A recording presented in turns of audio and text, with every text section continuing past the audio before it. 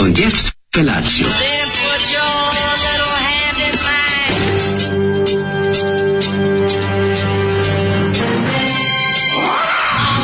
Grupa rozvojenih mladića trči po studenom vazduhu pre zore. Alarm! Ima da kane, nema problema.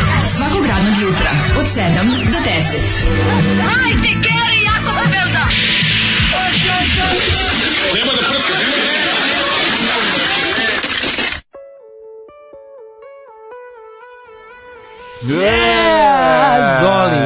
Zoli, krv ti pohvalim, znači, ne znam šta da kažem. Ne možete ubiti rock'n'roll, samo ću vam to reći. Ne možete ubiti rock'n'roll, on je moja vjera. I zakon moj. Znači, i zakon moj. Ja bi sve ovo istetovirao na leđima, znači, lepim nekim fontom bi istetovirao na leđima tamo gde devojke obično ili ovdje ispod pazuha. Ja bi napravio kao bajkerski prsluk na leđima. Tu, da. Istetoviraju Đorđe Balaševića stihove. Ja bi grunuo... Pisanim slovima lepo ja bi pisanim slovima lepo napisao i ne možete ubiti rock'n'roll, on je moja vjera, zakon moj. Ja bi napisao Udovica gore u luku, a dole u luku na drugu stranu Rok vjernik. Rok vjernik. Pošto tako zove pesma. Da. Rok vjernik. I imao bi napravi sebi kao prsluk bajkerski, ali istetoviran na leđima, razumeš? Tako je. To bi bilo nešto što bi onako mi omogućilo puno. Ali napravio bih prsluk od kože mojih neprijatelja. Štavio bih neprijatelja. Znači, nakon što bi pobedio svoje neprijatelje u vožnji Tomasa Penca, zatim bi im ištavio bi im kožu i stavio na leđa, kožicu i stavio na leđa. Kaže, ovo trebalo danas snimiti, baš je loše snimljeno, ili još bolje ne, recimo, ne znam, da li ste kažete na ideju da se osveti? Ne, ovo je baš trebalo snimiti, ovo je duh vremena, ovo je odličan pesma. Ova grupa Crnodovici iz Dubrovnika, ja ih volim zbog toga što su bili jedni od retkih koji su iz Dubrovnika morali da svoju diskografsku sreću potraže u Beogradu. Dobar pevač, ja ne znam da li kasnije. Pa sigurno je posle, ja se klanjam da ima neki posla. Možda je neki, kako se zove, Grašo Petar, ti neki. Da ponovo pogledam omut koji je Zoli sada, da nije možda nastavio nešto kao Džiboni. Goran Karan je iz ovog benda. Pa kažem ti, šta sam rekao, Petar Goran Grašo i Svinja. Znaš, ovo ipak je dobar vokal, ovo je toliko jak vokal da je mora posle nešto još raditi. Znači, ovo je Goran the Fact i onda je jednostavno ali ovo je dobro, pazi ekipa, mislim, Davor Erceg, Goran Karan, Velibor Rajačić i Pero Bauer, ali kad kaže, kako kaže Udri Ibro? Udri Ibro. Kad kaže Udri Ibro, meni nije dobro. Ne znaš da Ibro je bubnjar. Znaš da Ibro, pa naravno Ibro sezonac, došao preko omladinske da lupa bubanj. Ibro vjerojatno došao iz Bihaća. Ozbiljan je. Da, vjerojatno su ga merkali i drugi bendovi iz tog perioda. Mogu je završiti u nekom neozbiljnijem, poznatijem bendu tada, međutim... Poznati od Black Widow. A, bilo je poznaje. Kaže... U divljim jagodama, recimo. Mlađa uvijek napravi nepotrebno dugu pauzu između pesme i špice, dovoljno da pomislim da je puko potok. Dobro jutro, najbolji Vojvođani. Jokić jutro s prvi triple-double ove sezone, ali isključenje jer je odvalio protivničkog igrača. Majko mila, umrite i vratite mi sve uplate. Triple-double. Ali umrite i vratite mi sve uplate. Napiši na svoju kožnu jaknu. Da. Dobro jutro, kuranje, lepo vreme, samo da se ne pokvari. Samo ti kažem. Ili ima? Dobra rokerica se prodaje na sajtu Jugoslavian Heavy Metal, s kojeg ja skidam ove divne stvari, kako se zove, i doteram Zoliju, da on kaže, vidiš šta sam našao, on kaže, to care, samo mi daj još sa interneta. Napravim još jednu rokinsku jaknu, ovo jednu ću da upankerišem, da napravim one bele rubove i nitne da stavim i da napišem Chaos UK na leđima. Nemojte ima super sajt, super Instagram stranica, u serijaknu.com UK's Punk Studs. I onda su onako kolekcija ovih baš anarho i ostalih jakana. Super. Ja to obožavam. Što je meni tako kreativno, lepo da gledam. Znaš, one Disorder, Discharge jakne sa onim dobrim. Pošto to se sve radi peški, razumeš? I onda kad vidim da neko jako dobro odradio. To je jako lepo kad je neko umetnik, ali u svoja 4 zida. Uglavnom su super kako se zove. I ono do buđavanja nitnama. Uđite vi umetnici u svoja 4 zida. Znam, nekad ih zanima. Korektorom na rokerici napiši udri bro. Kad je mlad, kad ih to taj deo razumem. Kad je mlad, pa kad zanitna, pa kad hoćeš da dopankeriše nešto, to mi se uradi, uzme ove rubove, uradi belum. Pa napravi belim dobre onako Kras, Konflikt, znaš, ti bendovi, neki, ta era. Ja volim Texas jaknu, odnosno popularni govnjak, i kada se na njega prsluk od ovog, kako se zove, kože. Ta varijanta ili kožna jakna, a na nju prslug od Texas jakne. Pa ta kombinacija. Te dobre onako, prave kresta punk jakne su super.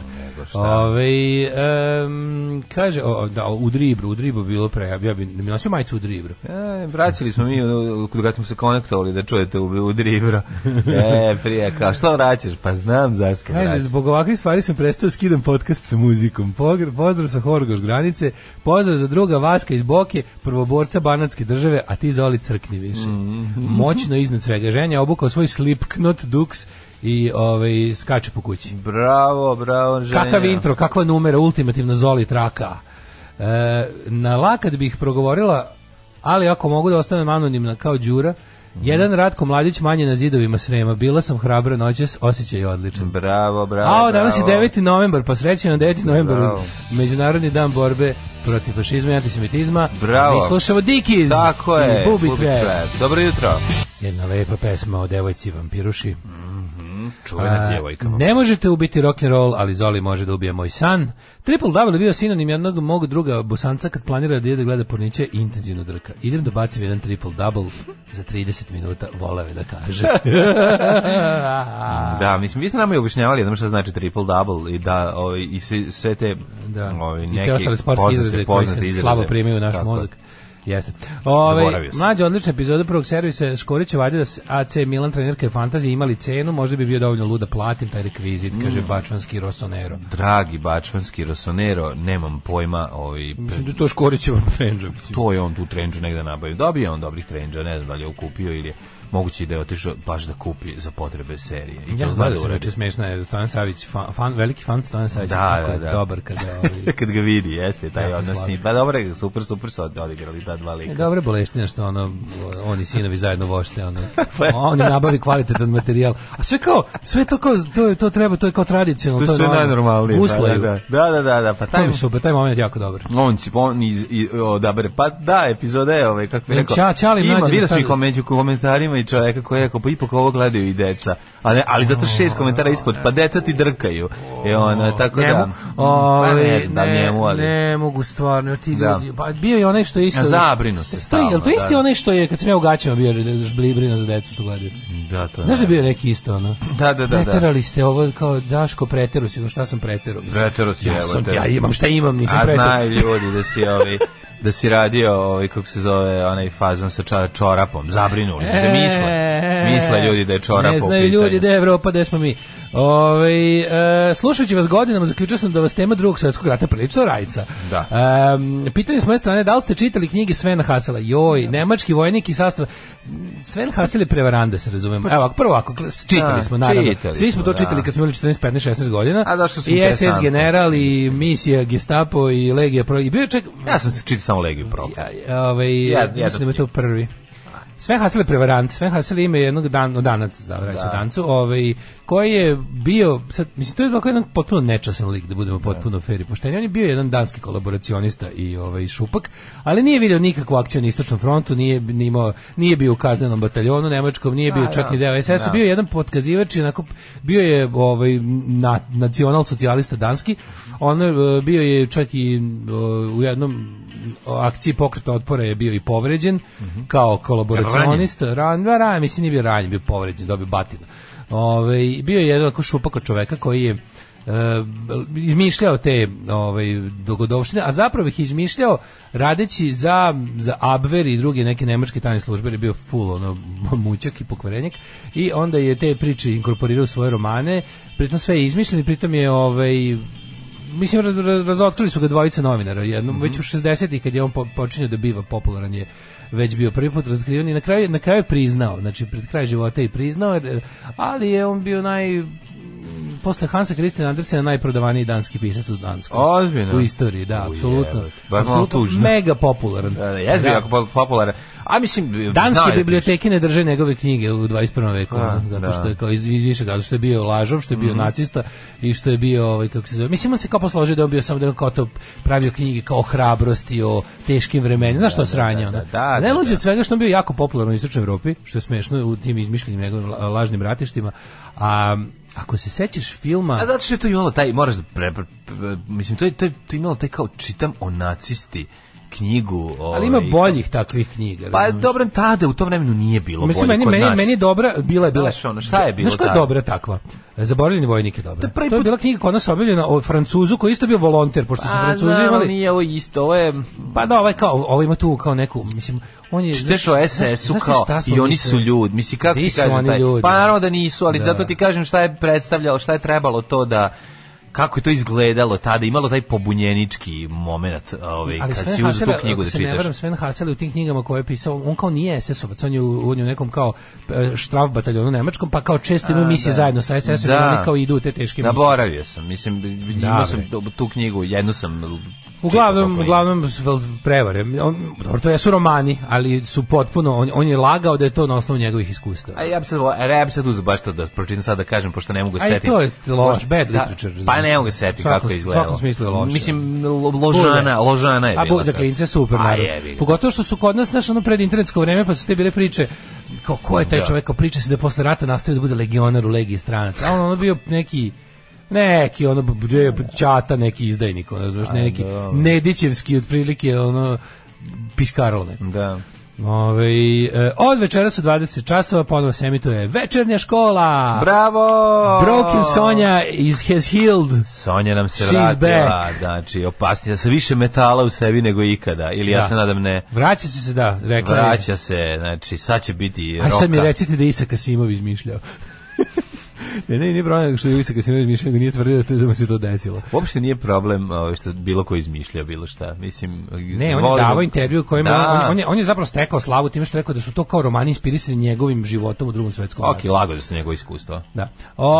Face koje pravi Škorić su stvarno antologijske. Mislim, ja čekam kad ga budete doveli u ovaj jutarnji termin, ako ga ne bude mrzilo da ustane. Pa doći će nekad, ne mrzi njega. Da vidimo šta kažu mladi još...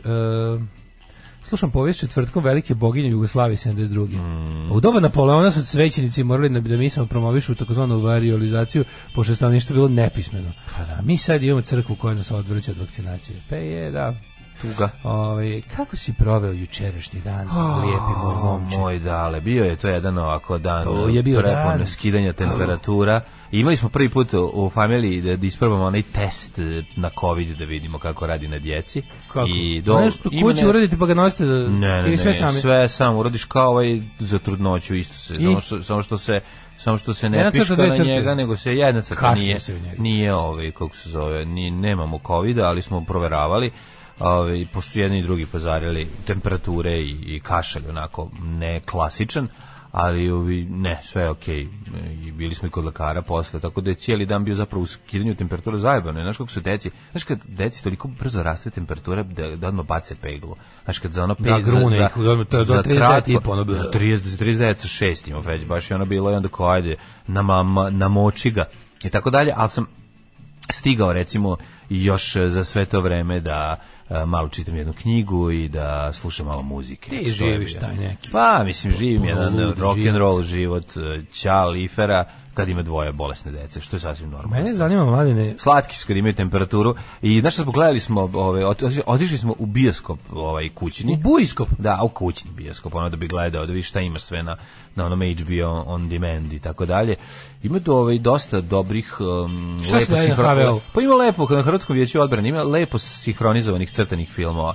Pa smo onda grunuli i Koko i u potrazi za Nemom i u potrazi za Dori. Bio je jedan ceo dan ovih dobri, znaš kako su dobro, znaš kako su lepo sinhronizovani. Nije ono Ice Age da te boli glava. Ovo je baš što rade ovi za koje smo mirani Livada produkcija.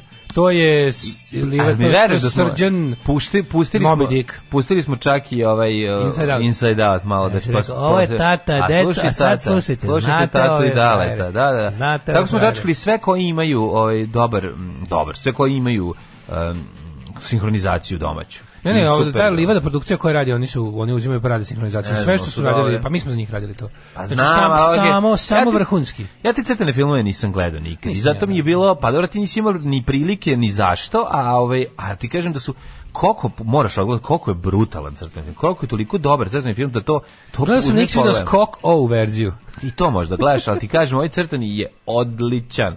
Znači, puno kvalitetna priča, dobro urađen, onako baš emotivno, super crtani.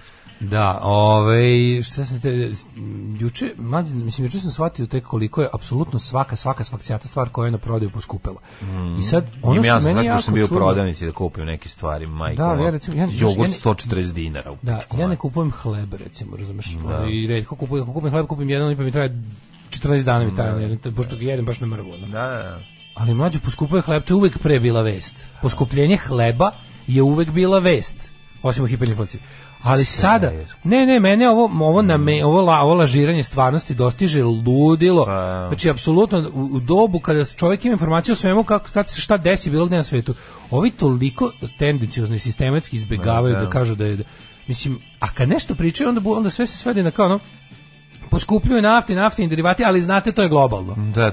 I sve ono što ne mogu da prebace na globalno, tipa pada nama, a pada i Nemcima, to o tome zapravo ni ne izveštavamo. Kod nas je skuplja hrana u Nemačkoj. Užasno, kod nas je mnogo skuplja hrana. I sad, ne znam, to da znaš, poskupljenje hleba je uvijek bila vest. Zato što je to nekako, dobro, mi nemamo, ja ne znam na kraju krajeva kako to kod nas rešeno. Da li kod nas cena hleba potpuno slobodna ili ima neki, ili tu država ima nešto? Pa ne znam. Ne mogu se da se setim, da li može. Ranije bilo kao da je cena hleba Sava od 450 grama, taj grahama. Sveti Sava hleb, je taj cena mora biti sve poskupilo, čoveče, koliko je sve poskupilo. To su poskupljenja od 30, 50 i više odsto. Pa da. Ja izdao Zavod za statistiku i kaže, inflacija je, kako su rekli, 3,5%. Pa kako je pre nije sramota? Mislim, zašto? Što moraju tako da nas ponižavaju? Pa zato što je to... Pa što ne kažu 10% kad je onako 60%?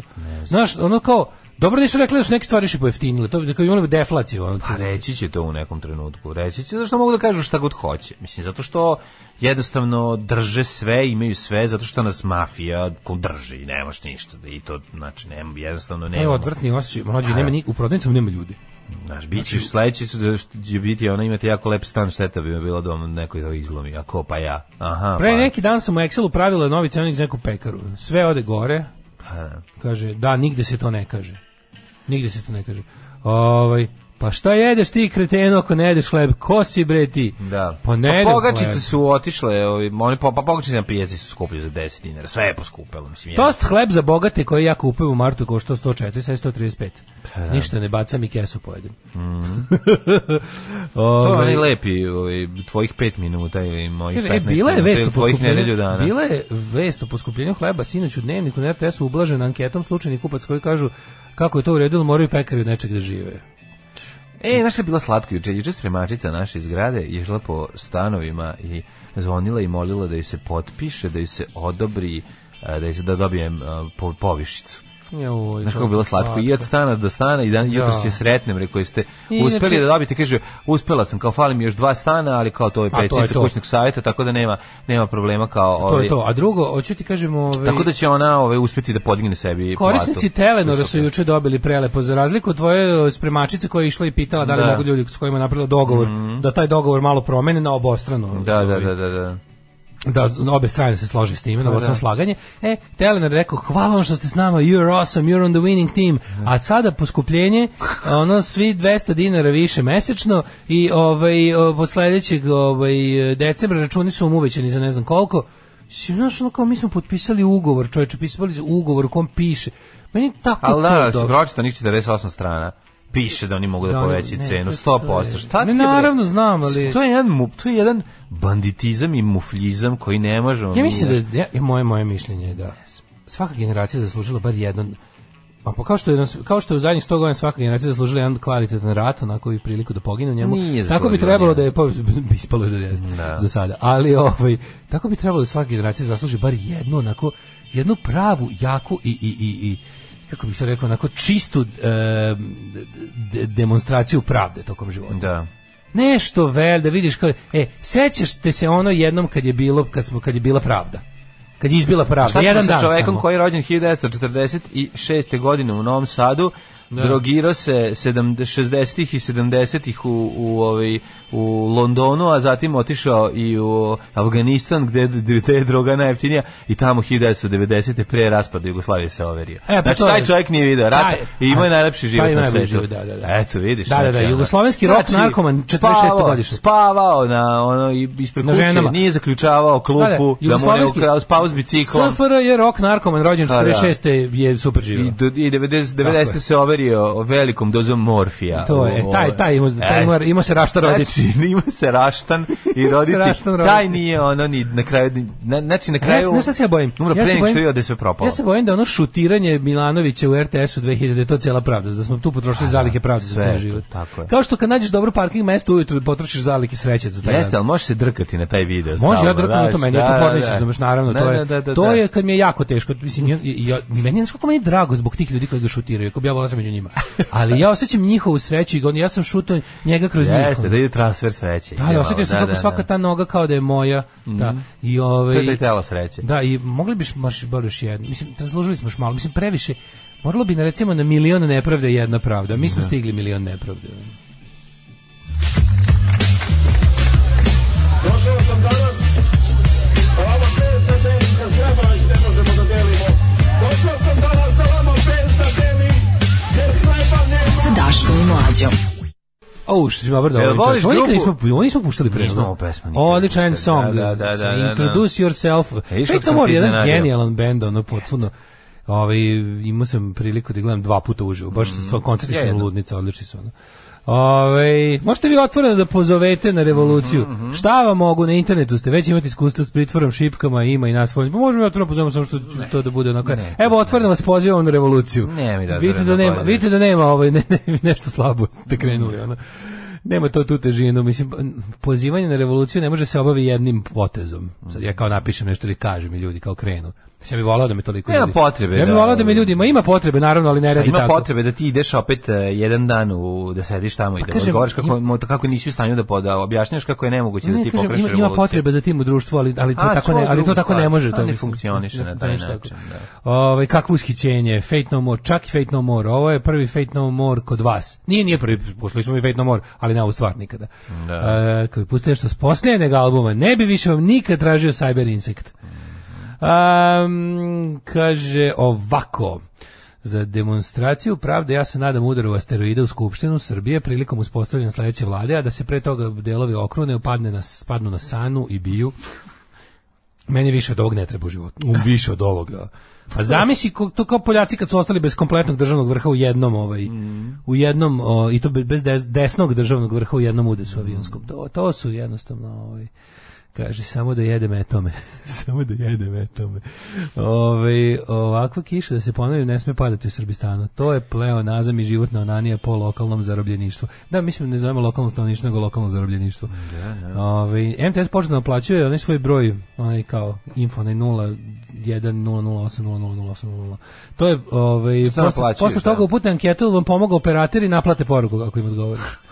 Jebote, baš genijalno. Kad se posla odgovor, dođe objašnjenje da se naplaćuje poruka i opet stiga uvećan račun.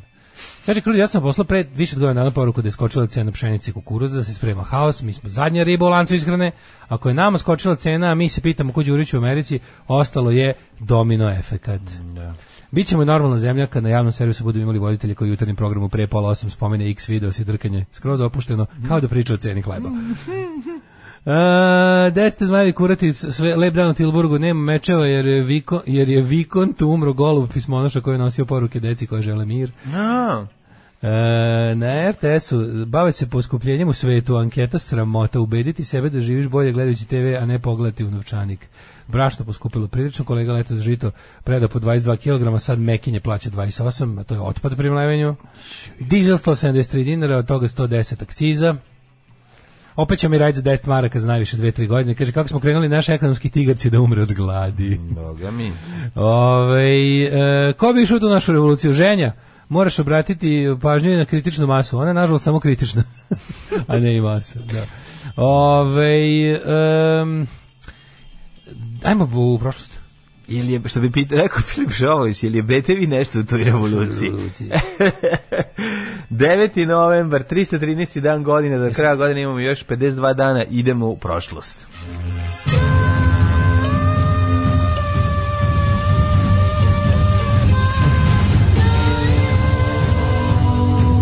Dogodilo se na današnji dan.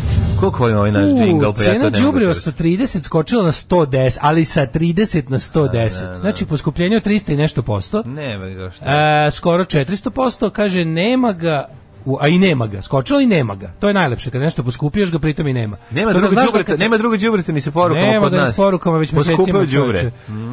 Kaže, to ti je sad u najavi duplo manji Rod Stewart. Znači, bit će manje hrane, ukoliko ne reši situaciju naredne 3 meseca. Da. Neće ništa rešiti. Neće, kažu da će ovako divljanje, apsolutno divljanje scene da potraje najmanje do polovine sledećeg godina. Pa ko živ, ko mrtav. Različno čovječe, mislim, sad treba ako imaš dinare, ako imaš na tekućem računu, to treba podići i kupiti evre, šta treba raditi u Pečku Matri? Će dinar morati sada oslabi, ono? Moguće da će doći do nekog sranja. Mislim, će dinar sada padne, ono, kao pošto on veštački ga drže. Treba investirati u zlato, investiciono zlato. Joj, majko mila je. Da napravimo onda investicione zube zlatne da svoju ušteđevinu nosimo u ustima. Međunarodni dan borbe protiv fašizma i antisemitizma, 9. novembar.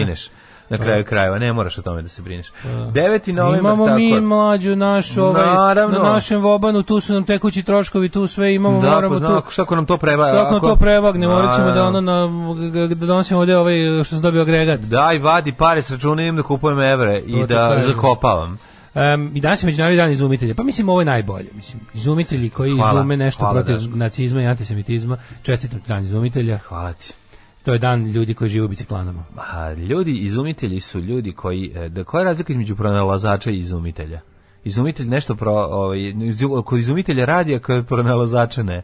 Pa ne, u stvari to je zapravo jedno te isto, mada moramo biti izum nije isto što je pronalazak. Ne. U smislu. Pronalazak u smislu da možeš nešto pronađeš. U stvari, kod nas su to sinonimi, ali na primjer, znaš kad kažu... Dobro, ne mislim kao čovjeka koji je pronašao poslednju životinju koju se mislila da je izum. Znaš kad kažu... Znači ne, nego čovjek koji je nešto napravio. Kiseonik je pronađen ili otkriven, ne znam, 1800 i neki. Kako su ljudi pre toga disali? A izum je kad stvoriš nešto što nije postalo. A ovo je otkriće. Razlika između naš pronalazač zna nešto da otkrije, samo što je već postojalo. Jedno je Tesla Fest. Izumitelj je baš izmislio. Jedno je Tesla Fest, a drugo su učeni ljudi, zaista koji nešto radi. Izumitelj je nešto baš izmislio čega nije bilo, a pronalazač može da pronađe nešto što je postojalo, samo ljudi nisu bili svesni toga. Da. Mada na drugom semantičkom funkcionišu kao sinonimi. 694. počinje moja historija. Nisi rekao da ćeš za najluđu noć? Za novu godinu ću za najluđu noć ću da idem recimo u Izumiteljevo. U staro mesto Izumitelj. Svi vidjeti, Bože, podizanje spomenika Vojvodi Tankosiću u Tankosiću. Jebe vam bre mater. Jebe vam bre svima mater. Da, a čekaj, zašto? Gde su oni tu u Kisaču? Pa u Tankosićevu, pošto Bože, oni su podigli s mesta za Tankosiću kod blizu valjda. Ne znam kome Kisač, ne znam da je Tankosić, ali znam da postoji. Čekaj, postoji u Vojvodini Tankosić? Ma, postoji od 1907. jebote, i onda, ne, 1917. Ne, kad je, od 1918. kad je Vojvodina...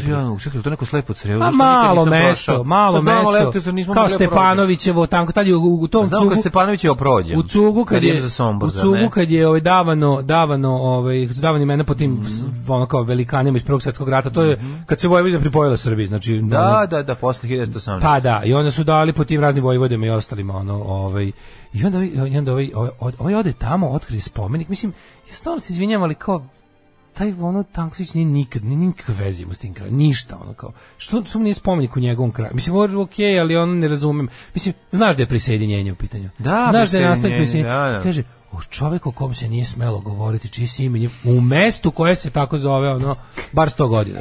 Ne mogu, mislim, stvarno, od njihovih tih tipa niko nam nije dao da volimo Prvi svjetski rat. Da, a to najče. To mi je omiljeno. Moja istorija počinje 694. kad je kralj Vizigota na Pirinijskom poluostrvu Egika optužio Jevreje da pomažu muslimane i osuđuju na ropstvo. Tako je, 694. Ne znam da li znaš Pirej-Krompirsko poluostrvo. Pirejski krompir.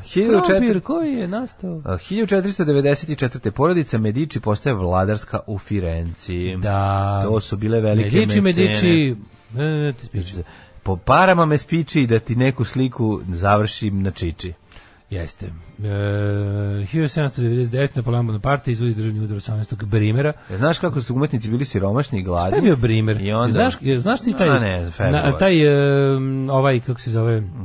Ne, pa oko 18. Brimer, znači da je novembar. Novembar je Brimer, da. Novembar je Brimer. A taj revolucionarni kalendar, kako to ima dobro glupetanje. Da. Limburg, Termidor, Brimer i... Da. Limburga meseca kad se memani budu šišali. Zbacujući vlast direktorijuma, znači izašao iz tog direktorijuma. 1872. veliki požar in the streets of Boston. Požar u Bostonu, a pre toga 1867. Poslednji šogun Tokugawa Yoshinobu je ponudio svoju ostavku caru Meidžiju. Poslednji šogun više se ne rađa. Tako je. Snažan potres pogodio Zagreb, porušio mnoge zgrade, pa i staru katedralu. Koje to godine bilo? 1880. Ne znam za ovaj požar u Zagrebu. To jeste za Tresazem. 1888. ubijena Mary Jane Kelly, jedna od žrtava serijskog ubica Jacka Trboseka. Koji smo mi, prva koju smo mi učili. Mary Jane Kelly, ta prva, nije neka, da. 1904. prvi let avionom koji je trajao duže od 5 minuta. Bravo, i to pretpostavljam kontrolisan. Pa vidjeti to čovječe. To su braća Rajta ako neki 1904. Ne, braća Rajta su poletili 1903. A ovo je možda neki... A 1904. su sleteli. Možda komšija njihovoj koji je...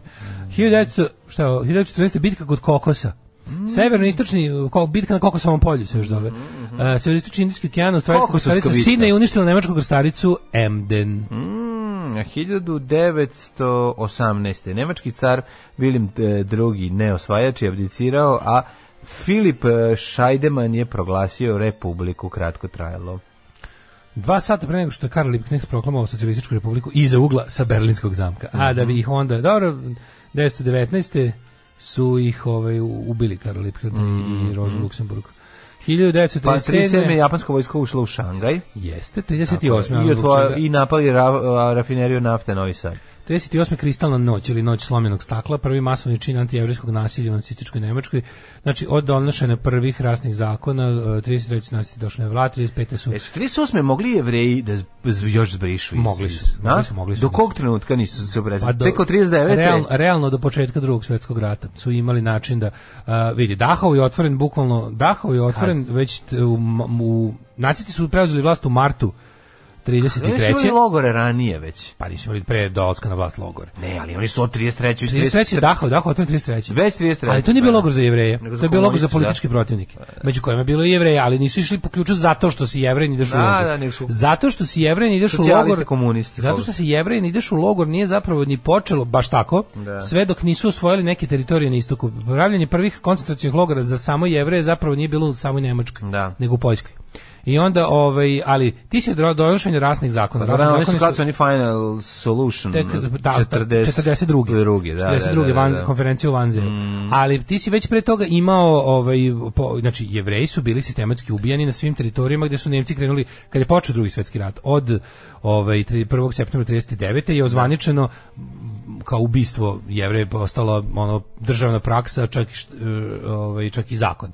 I onda si ti zapravo su Jevreji mogli da napuštaju zemlju do Nemačku, Treći rajh, prodajući u bescenje ili jednostavno ti si Jevreji su mogli da odu u Palestinu ili negde da u državu koja bi ih primila, su mogli da odu sve do početka drugog svetskog rata. Slabo, ali tad si imao te Amerika First govnareni, oni su imali kvotu uzimanja izbeglice iz Evrope. Znaš, oni čitav broj što je vraćen. Da. Potpuno jezivo, nešto ljudi vraćeno u smrt, ispraćeno nazad do smrti. Ali oni su mogli da, recimo, ukoliko prepišu Nemačkoj državi sve što imaju, mogli su da spasu goli život, da tipa kupe kartu u jednom pravcu za Palestinu. I to je sve bilo moguće do početka rata. I dalje je to bilo moguće ako si mogu da nekog podmitiš ili tako nešto, ali gotovo nemoguće postalo od kad se rat zahuktao. Znaš, zato što ta prva sistematska baš ubijanje su počela u Poljskoj. Da ih da idu da iza vojnika koji imaju vojne ciljeve idu grupe političkih jedinica nacističkih i da ubijaju samo da ubijaju. Takozvane Einsatzgruppe. 1900, ja nemam ništa iz A 38 pominjam zašto je to je bio zapravo državno organizovani pogrom. To i dalje nemaš tu kao pravni osnov za te stvari, nego jednostavno država organizuje siledžije, da li vam je to poznato, organizuje siledžije koji će nekažnjeno da urade nešto što je u tom trenutku još uvijek protiv zakona. Ali policija neće reagovati, niti će iko od izgrednika biti. To je uvod u to da to što su oni uradili zvanično postane zakon. 46. Sarajevska opera započela svoju umetničku djelatnost svečanom premijerom Prodana nevesta Bedžiha Smetana. 1953. Kambodža postala nezavisna od Francuske. That went very well. 56. Jean-Paul Sartre, francuski filozof i književnik, odrekao se komunizma nakon upada Sovjeta u Mađarsku. Da. 85. Gari Kasparov je pobjedom na Anatolijem Karpovom sa 22 godine postao najmlađi svetski prvak u šahu. 85. Na današnji dan istočno-nemačke vlasti ukinule zabranu prelaska iz istočnog u zapadni deo Nemačke, to je bilo 89. Isto veće 1000 građana okupilo se i počelo svojim sredstvima da ruše Berlinski zid. Tako je. Za vreme rata bih sručen starim mostom u Staru na današnji dan. Mike Tyson pojeo Holyfieldovo uvo. Danas smo ovaj čapi uvce. I to ozbiljno parče. Nije, čekaj ovako. Mike Tyson prvi od Evanera Holyfielda koji osvaja treću titulu u superteškoj kategoriji 96. Ne znam, ja mislim da je to bilo malo kasnije.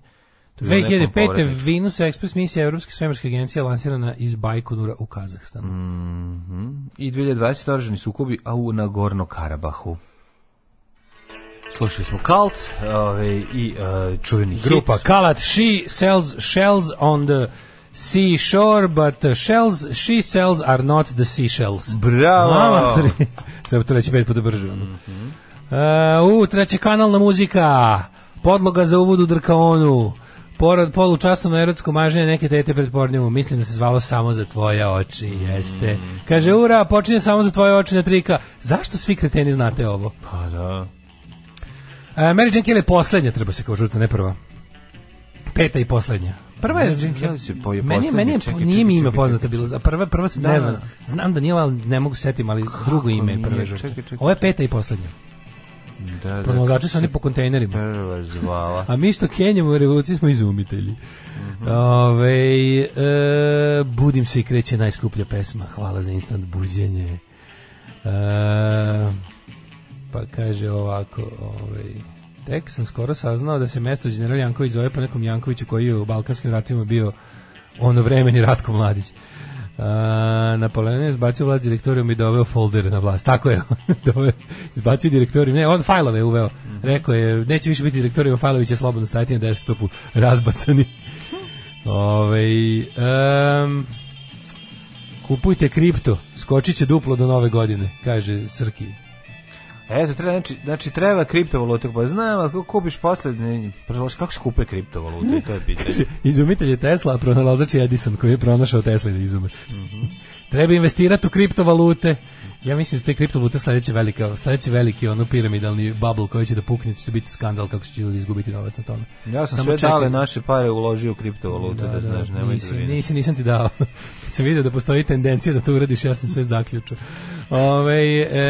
Ajmo da vidimo kome su rođendani sve danas. Pokušam da nađem kako se zvala prva žrtva. 1818. Pokusi Jack the Ripper na Wikipediji. Evo tražim, to idem. Mary Ann Nichols je prva. Da, kako ovo bilo poslednja? A ova je neka Kelly. Mary Kelly. Ova je neka Kelly. 1818. rođen Ivan Sergejević Turgenjev, jedan od ljudi čija ulica ide u neverovatnim pravcima, jedna od retkih ulica, bar u gradu Novom Sadu, koja ide u S.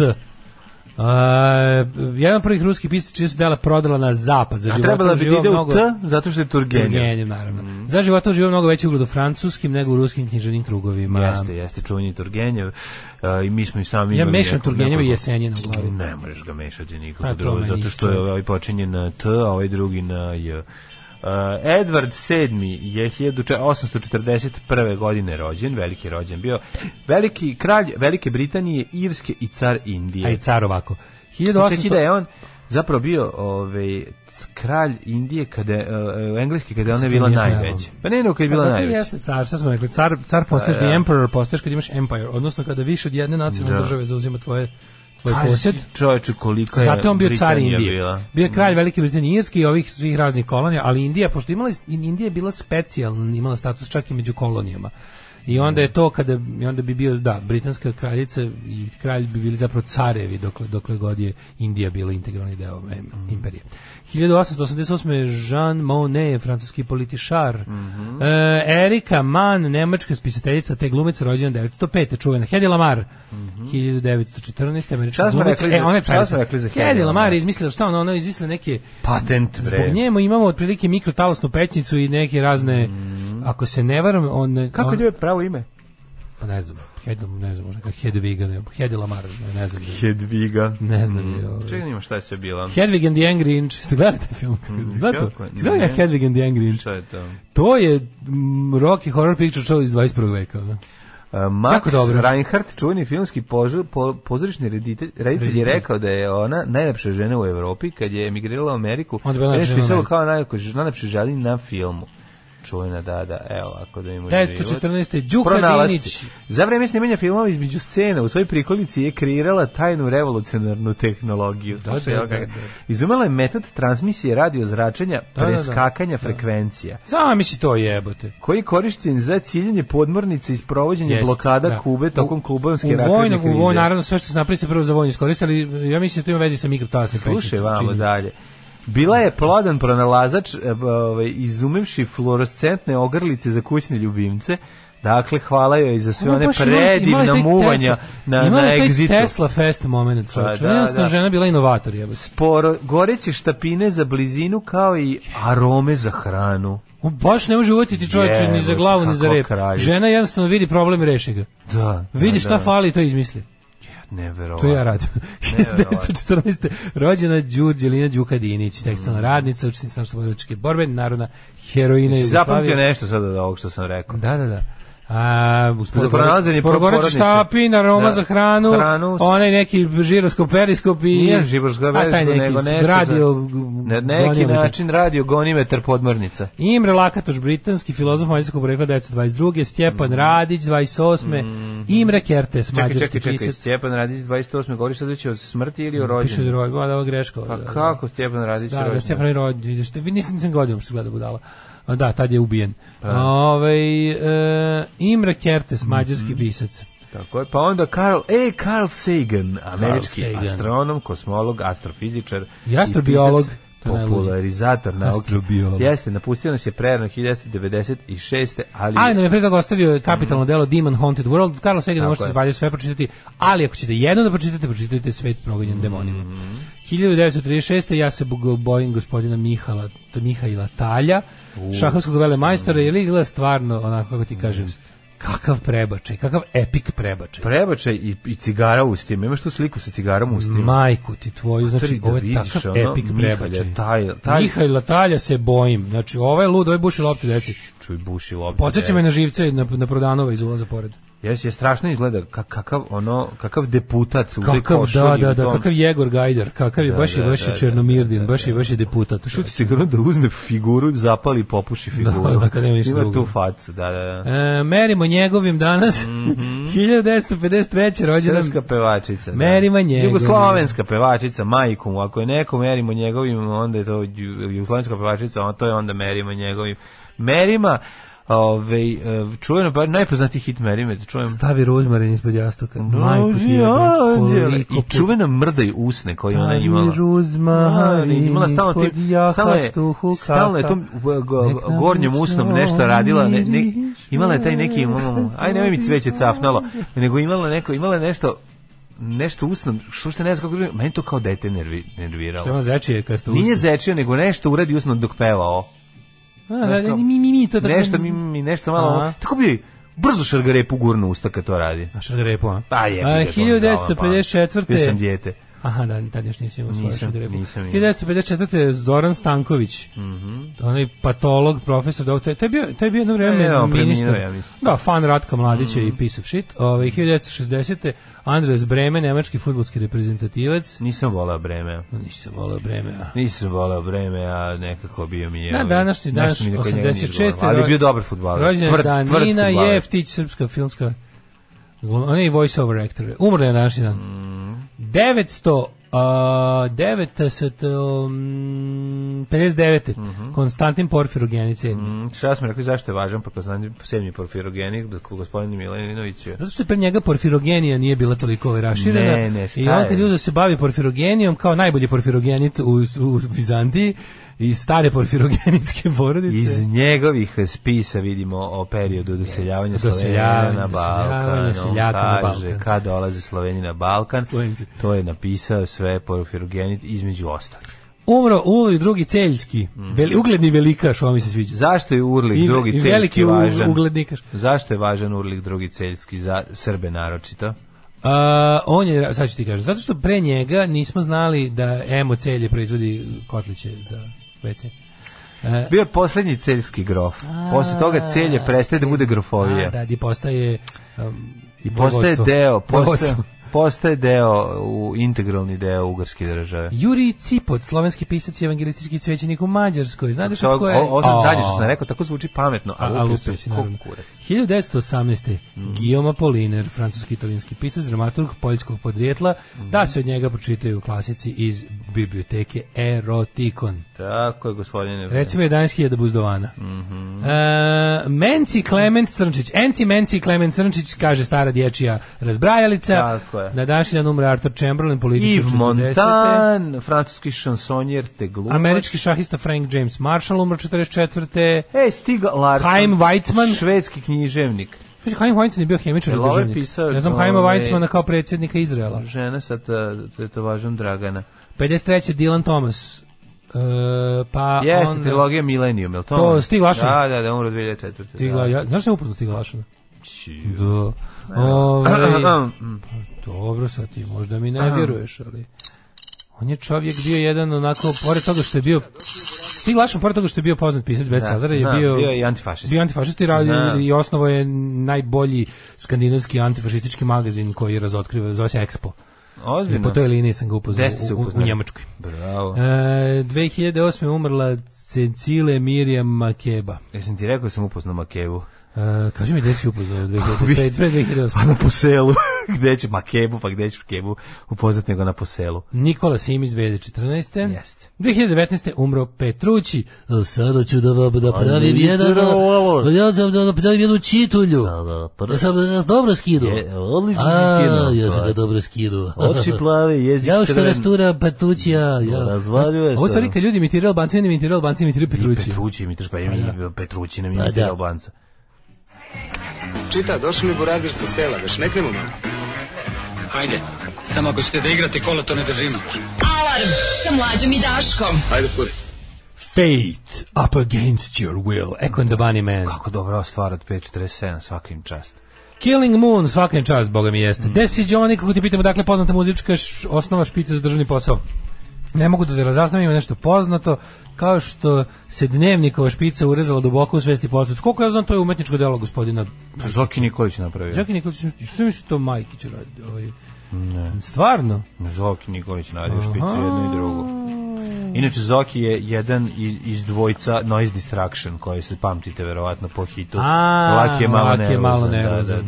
Da. Zašto nemate i kripto novčanik? Fuck kripto, neću da učestim u kripto. Kripto je katastrofa za planetu Zemlju. Kopanje tog sranja košta više planetu Zemlju od ono, što neko reče, kopanje, rudarenje kriptovalute gore od rudarenja za planetu Zemlju. Kako se iz Ćaletovo kripto novčanika krade za kripto sličice? Ne znam.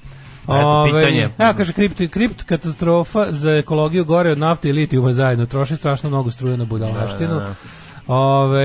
Ima jako dobro, Bill Murray ima jako dobar monolog pre nekoliko meseci, pa preporučujem, imate ga na YouTube. Ugućete Bill L. Maher on cryptocurrency.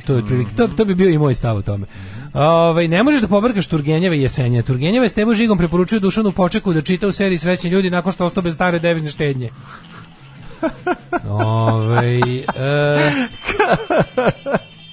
Odlično. Majko moje. Turgenjeva traži Dušan Poček od Eve Rasu Srećnim ljudima preporučeno da čita za smirenje. Zašto vas 5 je poslalo sličnu poruku? Zato što ljudi, kao što smo ti i ja živeli i umrećemo na boljem životu, tako, ja sam i srećni ljudi. Tako on je srećan. Pa nisi to na taj. Pa nisi na taj. Ja s tim što je bolji život ja iskreno obožavam. Ja sam baš fan. Hedy Lamar izmislila Chirp radio stanicu. Visoki standard za, kaže, komunikaciju iz recimo Tenga. Bila inženjerka, radila je u timu kad se nije gola kupala u jezeru. Kakva žena, majko. Porfirogenit je rekao da kad su došli Srbi na Balkan, ali svi znamo da je lagao i izmišljao priče za svog unuka, čitajte Olgu Luković-Pijanović koja je provalila zaveru na Balkan Info. Američki šahista Marshall umro na današnji dan od dosade jer nije bilo turnira u Tilburgu. Stavi ruzmarin ispod jastoga. A stavi se ruzmarin. Ispod jastoga. Nisam ljubitelj ruzmarina. Nisam ljubitelj ruzmarina nikako. Ne volim ga. Kao začin ga prezirem. Znaš koliko to malo mora? Ni malo. Osjetim ga, znači kao se preintenzivan. Odvratan, ima sapunast ukus. Pa imaš utisak da treba se kupaš. Imaš sapunast ukus, znači kad mi krompir kao aromatizovan ruzmarin. Sad uzmite pa ga odnesite, aromatizujte ga u drugoj prostoriji. Kaže ovako, dobro jutro kuropraktičari, može li mlađu duhu Vlaškog Melosa da čestite rođendan jednog od vaših najvećih fanova iz Negotina? Može, kako ne. Laj, sretan rođendan, laj. Ja ti kažem, lepi moj, budi srećan lepi. Laj, srećan rođendan tebi sad. Imamo i vlaške kape, laj. Hvala puno za predivan poklon, Daško, ja imamo 2 polužive vlaške kape. Daško, ko je tvoje mišljenje o Cindy Models? Da. Mislio si na nju? Da, apsolutno.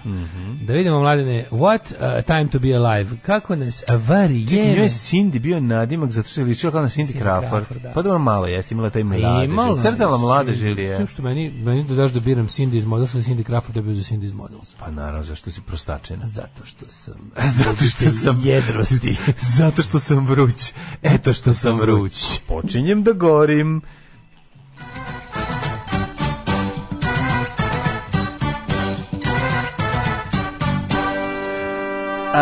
Stiglo je još jedno pitanje na 066622666, pitaju Dara Buvamara ili Cindy Models?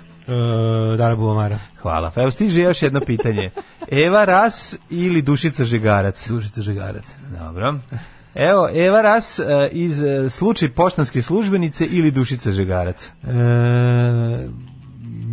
Sad si me...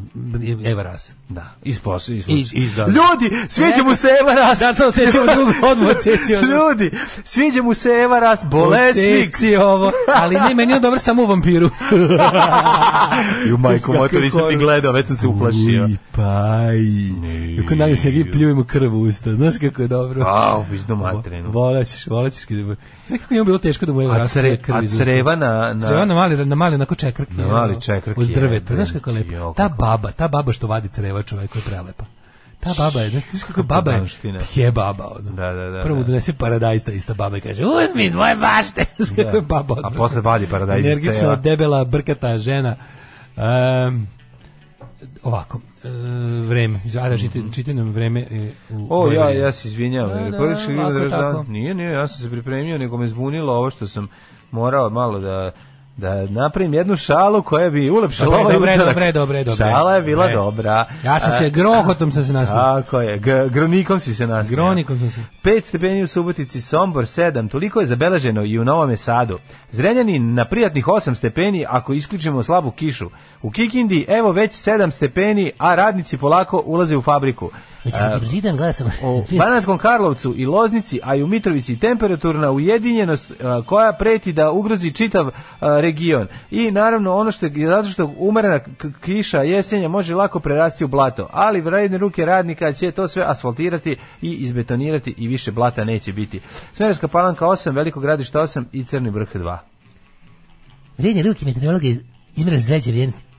Negotin 10, Zlatibor 3, Sjenica 4, Požega 7, Kraljevo 8, Koponik 5 stepeni. Sad bi te pogodio bazukom. Kuršumlija 8. Lopatom bi te nekom udario. Kruševac, Ćuprija i Niš 8 stepeni. Leskovac 9. Zašto ne voliš filmske novosti? Nije ovo filmske novosti, ne. Kako nije? Pa tako malo brže vrti. Nije, ovo je neki virko koji ti izašao po stanu. Ako si gledao stare filmske novosti i filmove posle rata, kad je malo više vrtelo. Kad je bilo onako 26 frejmova. Koji ti zaveže cipele i razbaca po kući, pa moraš lopatom da ga dotučeš. Jedni ruki udarnik stavili su novu trasu autoputa Brčko-Banović. Ja ga jurim da ga pregovorim. Onda ajdeš malo. Zaječar 10, Dimitrovgrad 8. Ljudi, ne mogu da ga uhvatim. Ne možeš ne uhvatiti. Ne uhvatljive.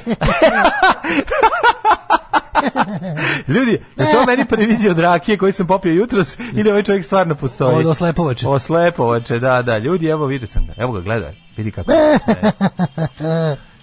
Oj, majko moja, to je delirium tremens. Jednom sam prilikom, nažalost, imao to da vidim kada se čovjek otrovan alkohol koji se priviđaju, stvarno mišovi ostalo. Ne miši, priviđu mu se mali čovjek koji gleda i smeje mu se u pičku materinu, kako je to strašno. Još je strašnije kad ti to ujak. Ajmo dalje. Ali idemo dalje. Pa vi nemojte uplaćivati Patreon. Ovako čovjek, znaš koliko traumu treba zaleći? Znate koliko je jedan odlazak kod psihologa? 40 evra. Pa 50 i 40. Dobri psiholozi 40 evra. Dobar psiholog. Sisolog. Ako je istoričar, uopšte nije toliko. Da nudim privatni čas iz istorije, niko neće da dođe. Pa ne, nego da upoznaš svoju istoriju, pošto možeš da nudiš nešto kao, znaš, kao što psiholog ti ima on je onako na tebe koncentrisan, možeš ti da nudiš nešto personalizovano. Pa ja kroz priče o unuku Konstantina Porfirogenita, kome je zapravo i namenjena bila istorija Konstantina Porfirogenita, imam dosta toga ljudima da ispričam. Budućnost. Šta vam kažem? Popravlja se malo vrijeme. Za vikend ako ništa. Kako da budućnost? Pa biće više sunca. Dobro. Ali temperatura oko 13 stepeni. Slično vreme, samo neće biti toliko kiše. Druže, dinar za obnovu radija. Drugarice, jesi li platila Daško i Mlađarinu? Radio Daško i Mlađa, prvi program. Idemo državna kombina. Odlična stvar. Idemo državna kombina. Zahvaljujem se Krudiju što mi je skrenuo pažnju na ovu stvar. Ova stvar, ovo je baš bezobrazna, subverzivna. Radio Daško i Mlađa, prvi program. 8:30, izvinjam se, 8:23, pravi trenutak da u novinama lepi budemo mi. Oh yes, we does. Izašlo u novom, evo šta je najvažnije u ovom Schopenhaueru, ne zaboravim. Prvo 1077 na 3030, ovom detetu još 4 dana ostalo. Znači jezivo mi je kad sam vidio njenu majku kako plače i moli da ljudi uplate. Daj da uplatimo odmah. Znači 1077, ja sam roknuo 4 poruke. Tako da vidite, ja sam 4, vi možete bar 2. Ja kao bogati, bolje stojeći, nije da vas šejmujem, ali ako ja ovako dobro stojeći i ugledan građan mogu 4 odjedno, vi morate bar... To je na 30-30. 30-30 za Vanju. Imaju još 4 dana, ogromne su pare u pitanju. Ako, recimo, mali predlog da, ukoliko to dete ne skupite pare, koje država može da da koji iz pičke, ali ako po cenu da recimo 2 kvake na hramu Svetom Save ne budu zlatne. Da. Predlažem radikalne mere, što reče ovaj slušalac. Možeš li otvoreno da pozoveš na, pa pozvaću, znači stvarno. Mlađe je držao privatne časove iz istorije, a niko nije došao. Šta da vam kažem, bilo pa prošlo. Idemo državna kombina, nekima se priviđa crno dete. Čija ideja je bila crno dete? Pa Dimetova ideja bila. Mislim, ideja je crno dete iz Milona Glišića pripovetke Glava šećera. To je Dime sve smislio. Ali je Dime napravio Kišprdilov koji halucinacije. Ko ima kao to je sve. To su vidi. Dimitrij Banjac ne radi po tuđem scenariju uglavnom. A i ako radi, prepravi ga toliko da bude njegovo. Tako da sve njegove ludosti koje vidite uglavnom je autor on sam. Kaže ovako, Eva Rasi srećnih ljudi ili Dušica Žegarac. Evo vam ga broj od Virvirka da imate. Đomle pustimo Evu od Bokalaca. Ko ne vole Evu Rasu, joga besan pas. Kaže, neka pogledaju Galeba podcast na tu temu, inače najduži od kad radi Nikačić. Sredstva plaćanja koje najmanje izrabljuje ljudsku vrstu i resurse od Feničana na ovamo. Ne budite konzerve, ne stoji vam. Ja, ljudi, možda bude to sve lepo ideja, ali to iza toga ne stoji ništa, to je problem. Šta, izvini, nisam sad ispratio, gledam da vam je prošla poruka. Ono kao pro cryptocurrency poruka, kako najmanje izrabljuje ljudsku vrstu i resurse, kako najmanje izrabljuje resurse majkomu. To je bukvalno ono, mislim... Legle. Šta je leglo? Pa da. Pa kriptovaluta i tekako arči resurse. Znate vi koliko... Mislim, kako da vam kažem, naš veliki kriptovalutni basen na Kosovu, koji svi mi plaćamo... Izvinjamo, nešto da kažem. Zar nije cool više da kažem da se brinem za životnu sredinu, da štitim životnu sredinu time što nemam kriptovalutu, nego da sam jader koji nemam pojma kako to funkcioniše. Sad iskreno, evo, sad nam vi recite. Tako da budimo konzerve, jer ne razumemo kako to funkcioniše. Hvala puno. Ništa ne razumem. Ja znam da ti meni su čak i objašnjavali, ja sam se trudio da saznam. Ja se plašim struje, razumeš, meni je to problem. Ti znaš da ja šnjur. Nećeš kada otvoriš novčanik, guraš ruku, te raspali struje. Neću me raspali struje, da. Mada to kod tebe radi. Ja to znam, primetio sam kod tebe to dosta jako funkcioniše. 1077 na 3030. Odmah sada svi. Svi koji ste čuli sada uradite, bit će mnogo bolje. Tako je. Samo da vam kažem da vas baš gotivim. Eto, nema nekog posebnog razloga. Eto tako. Baš ste dobri ljudi. Vidio sam na Twitteru poslao 5 poruka i znam da sam bolji od Daška. To, pobedite ga. Budite uvek bolji od njega. Da vidimo što imamo u drugom satu. Drugi sat. Brate, dakle... Da li nas čeka nova godina bez kafane restorana? Ne čeka nas, Srbija ne može to da uradi. Ne čeka nas, ne brinite. Ne čeka se, vakcinisite se i u kafanu. Biće dobro. Vakcinišite se i u kafanu. Ima vakcina, nagrnite lepo na vakcinaciju, vakcinišite se pa će biti i nove godine i kafana. Ne mogu čovječe to više, znači to kao... Brate, šta ćete misliti? Pa smislite, budite ko Grci, spremite 400 evra i smislite da vam ubrizgaju vodu. Posle 600 miliona godina mi je bio drag Čeda Jovanović, vidio sam iz emisije Hit Tweet, kad je rekao, bio dobro rekao ono za vakser, kaže, svi smo tamo isti, svi smo jadni, svi smo, ali najveće pizde su antivakseri. To je bilo dosta dobro. Poslao 5 poruka, daj 5 karata. Tako. Si video što je Đilast... Kripto ne izrabljuje nikog, osim onog što radi 12 sati na bageru u Kolubari. Si video što je Đilast išao da kod američkog čoveka da se žali na Vučića.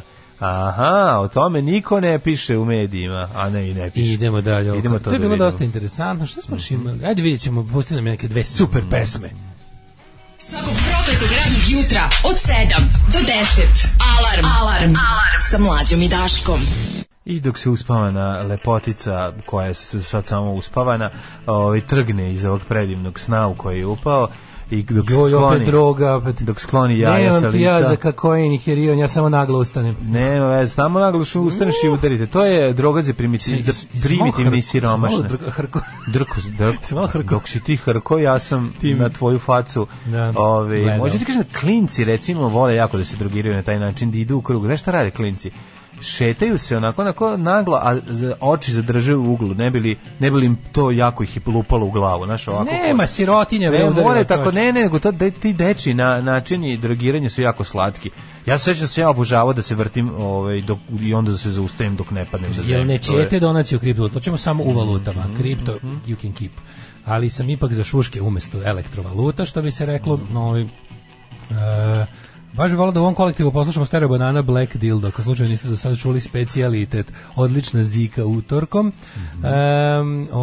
Ja vas isto mnogo gotivim, ali kad god pljujete Deep Purple i drugu muziku na kojoj sam odrastao, slušam to i sviram po ceo danu i na Dašku. Pa to je lepo, ja volim to mi se sviđa. Pa treba da tako da se na ovaj način, na ovim putem i zahvaljujem, budite vi meni zdravi i živi, a za muziku ćemo lako. Naravno, ja mislim da je to je sve okej. Mislim, jako je važno, mi nismo religije, jako bitno da se ne slažete sa nama u nekim stvarima. Ja sam millennial, radim u tech support, opet ne verujem u kripto jer nemaju nikakve prave temelje i luduje na berzi ko Vučić za podijumom. Upravo su me nadglasali antivakserske kokoške na poslu. Sad već i vakcinisani ljudi pridobijaju na svoju stranu. Neki su odustali od booster doze, jako su srećni i samo zadovoljni, to će im samo dati osjećaj da nastave. Treba nam razumnih ljudi na manuelnim poslovima, ja više ne mogu da se borim s epidemijom gluposti.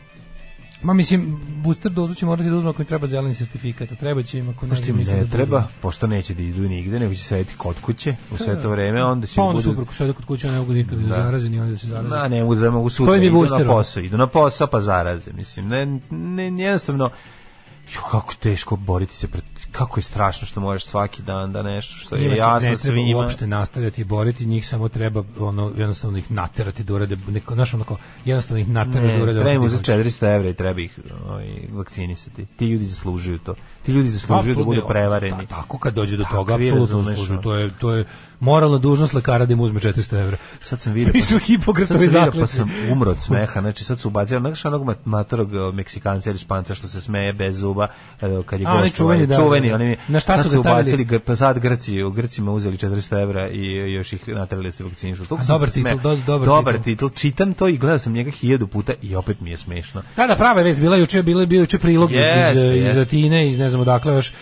To je inače zašireno, to je u cijeloj Grčkoj je bila pojava i pričali su lekari jeste kao ja kažem to ne bi trebalo niko da ima problema. Lekar koji je uzeo tu vrstu mita je car. Apsolutno. A kažem, sviđa mi se što niko tu nije skroz pošten, onda nestaje taj moment, kako bih rekao, sveta. Nestaje te mediteranske lepote i života. Tokom ove godine 40.000 naših građana je trajno se iselilo u samu zemlje Evropske unije.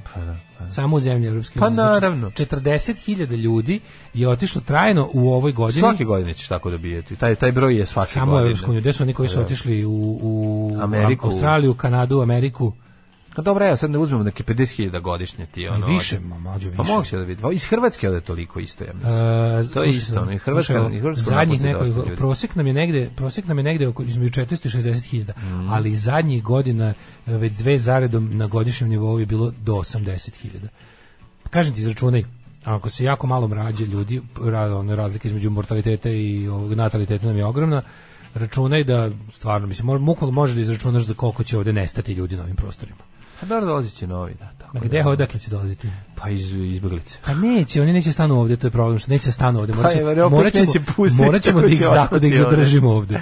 Bukvalno će morati da ih Pa morat ćemo u nekom trenutku, da. Vidjet ćemo šta će doneti budućnost. Hoću samo ti kažem da je taj proces mnogo duži. O tome sam ja samo pričao. Gde su Srbi dobili vize? Nemačka 15.000, Hrvatska 7.000, Austrija. Srbi se sele u Hrvatsku. Pa ne, Srbi se sele u Hrvatsku.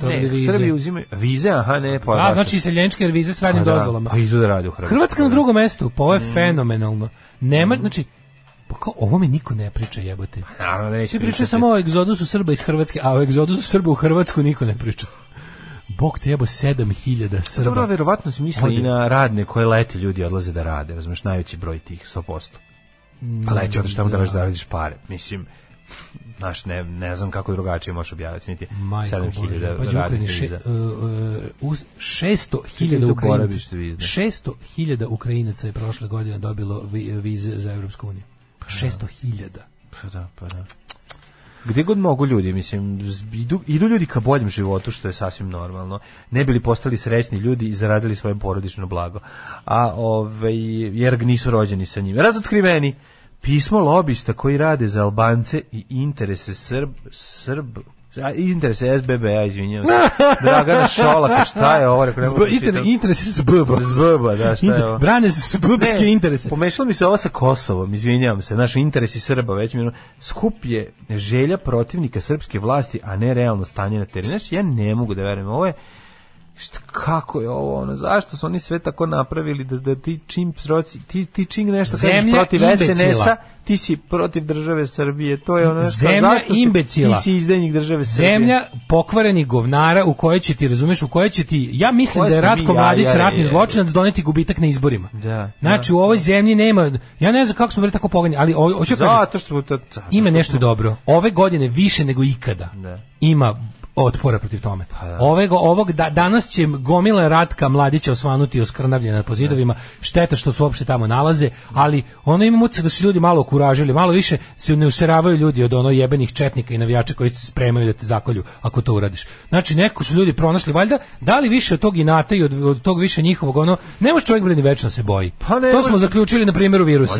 Znači, možeš dok ne znaš, možeš dok ne znaš, možeš dok ne znaš čim imaš posla, dok te, čak i kad znaš s čim imaš posla, kad je to opasno, to ne može večito da traje. Neko jednostavno popizdi.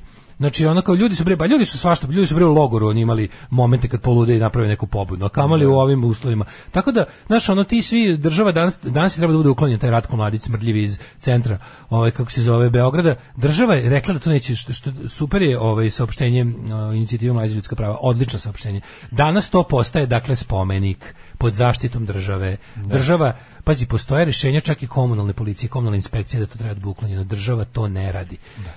Ministar policije, koji je fašista, neće da dozvoli da se njegov fašistički idol ukloni sa kako se zove, sa ulica Beograda. On koristi poziciju da bi svoj politički stav nametao. A znaš, ono postoji čak i raskorak između toga što ova zemlja... Zato što moraju da dobiju izbore sledeći, to je to. A oni će ova zemlja priznaje odluke Haškog suda.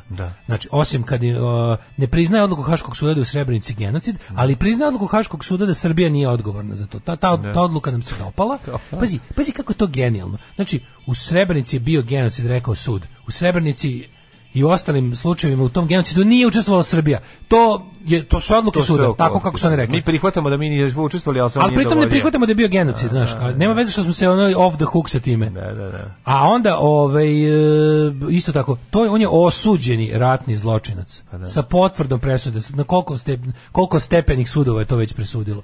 I tako, znači njemu meni nešto je najtužnije od svega. Meni je drago da ove godine, kažete, ove godine su ljudi pronašli muda, ljudi su konačno pronašli muda i kičmu i mozak i počeli su da se suprotstavljaju. Znaš šta, meni kao taj pobunjenički moment, oni to me pravi, to je državni projekat koji glumi pobunjenički moment. To meni najviše.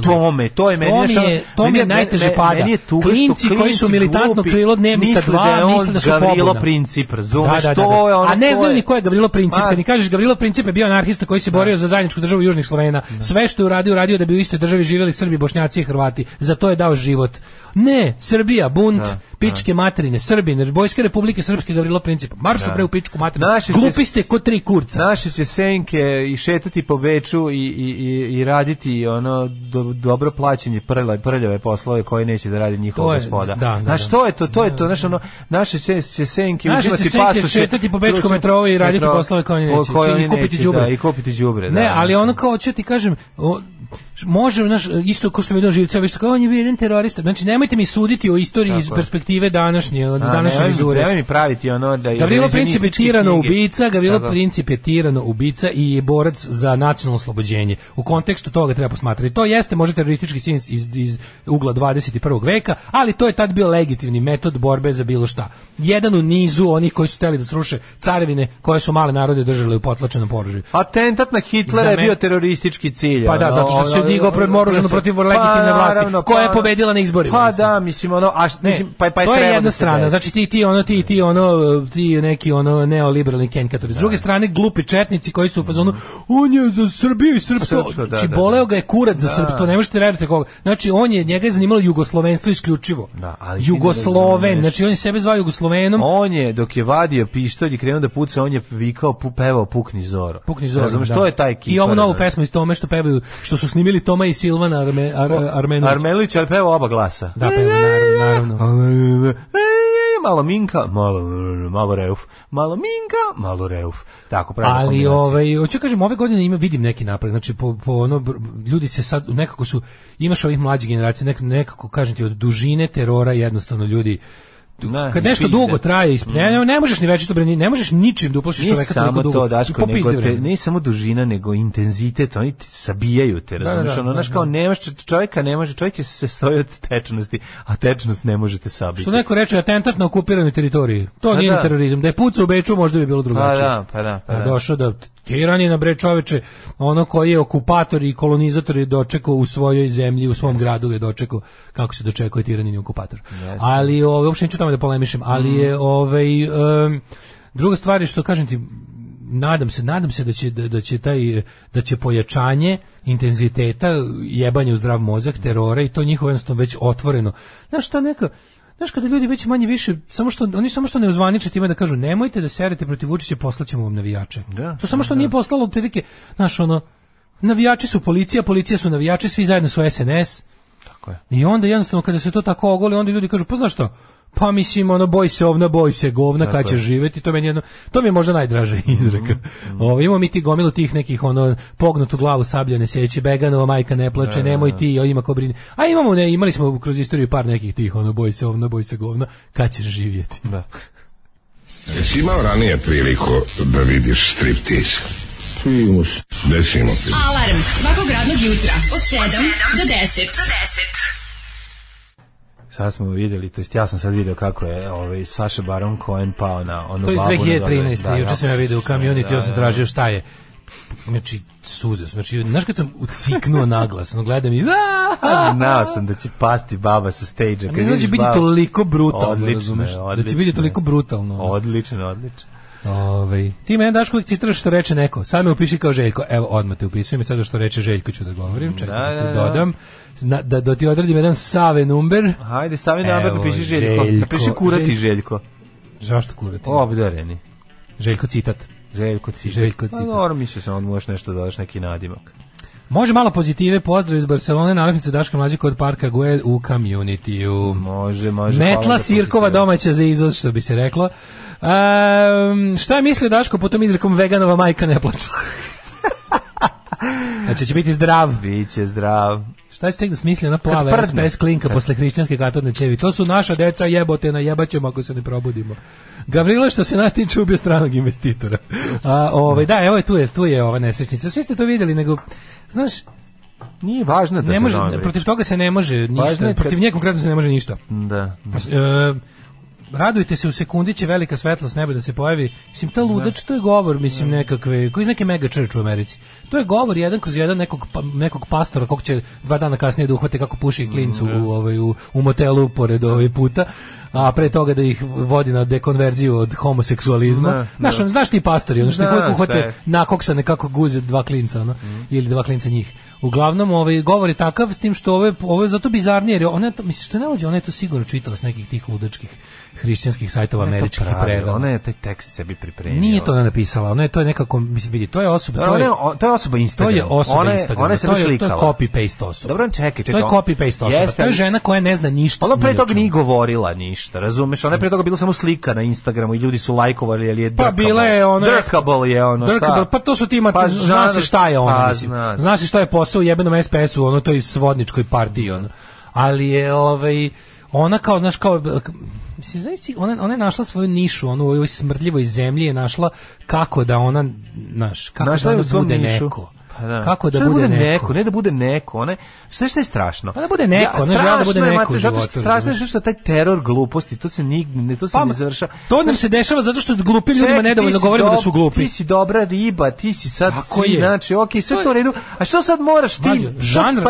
Žanr trpljenja gluposti da bi jebao je star koliko je čovečanstvo. To da kažem i razumem. Ne razumem, ali razumem. Ali ovo što smo počeli, ovo što smo u zadnjih 20-30 godina, ajde kažem 50, počeli da glupim ljudima izbegavamo da kažemo da su glupi i da im kažemo da se sklone. Ne bi uvredili, da, to. Pošto smo stavili smo emocije iznad činjenica. Pa ne mogu emocije iznad činjenica. Znači kad se pojavi glupa osoba, ne može everybody gets a medal. Ne može, mora da postoji neka gradacija, zato što je to važno da bi jednostavno, ako se to ukloni, onda glupani pomisle da mogu da rade stvari namenjene pametnima. Ne zato što je to treba da postoji podela na glupe i pametne radi sebe, nego zato što kada glupi uzmu da rade ono što treba da rade pametni, dobijemo opasnost po sve. Da. Nije to samo pitanje toga ono kao, neko kao kako bih rekao, kao želimo tako da to bude neka podjela ono koja će tako da samo sebi bude svrha. Ne, nego kao kada budala hoće da odlučuje o stvarima za koje treba znanje, trude i veštine, a nema ih, onda nastaju katastrofe. A zato što su to, mislim, ona jeste ona je na momente podsjeća na te mlade lidere iz SNS, a zapravo ima taj još jedan moment, taj SPS-ovski. Pa nije, ima neko ludaštvo koje jeste to sve isto, to je upravo pa jeste a isto je to grana evolucije. Jeste, ona je, mislim, mogla bi u SNS-u. Da, i po tome se ne razlikuje, ali opet ima to neko,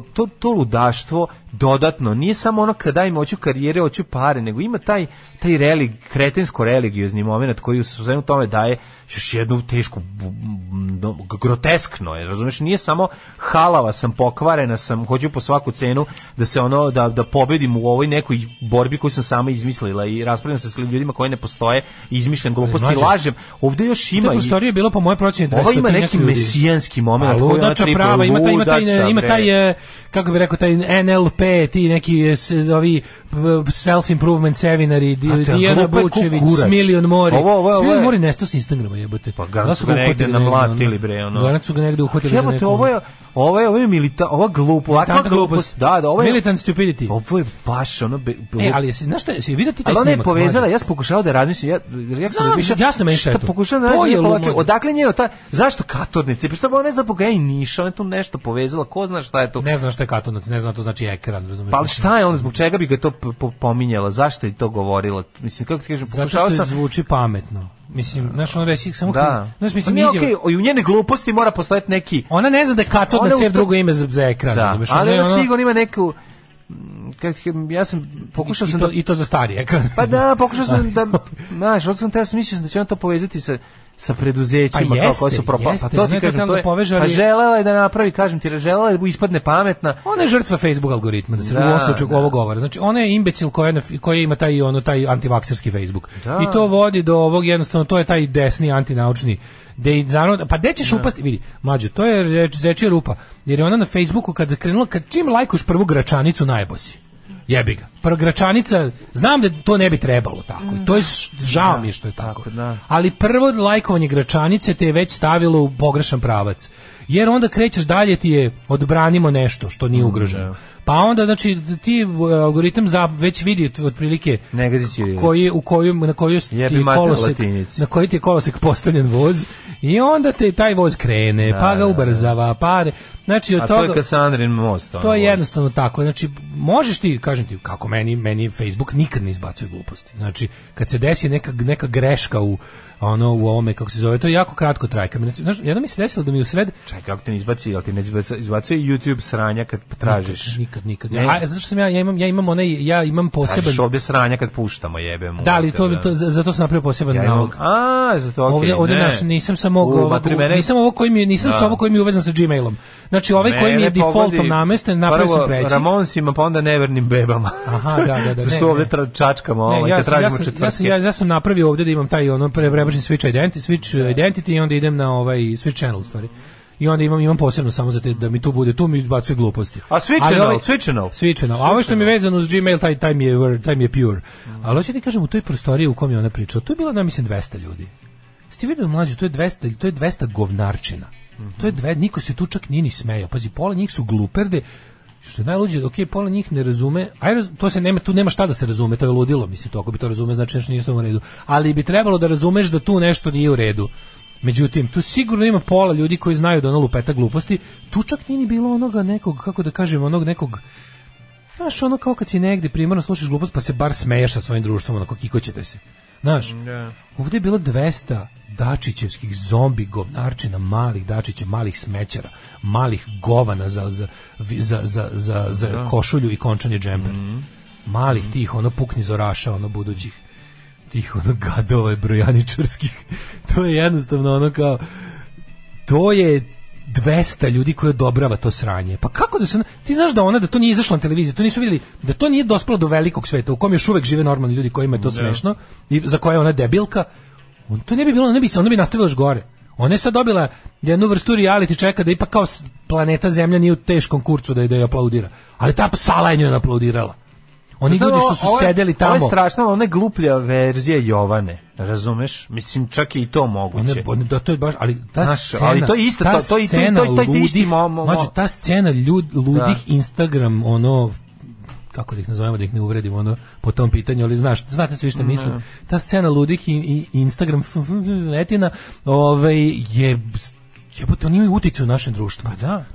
To im donosi angažman u komercijalnim medijima.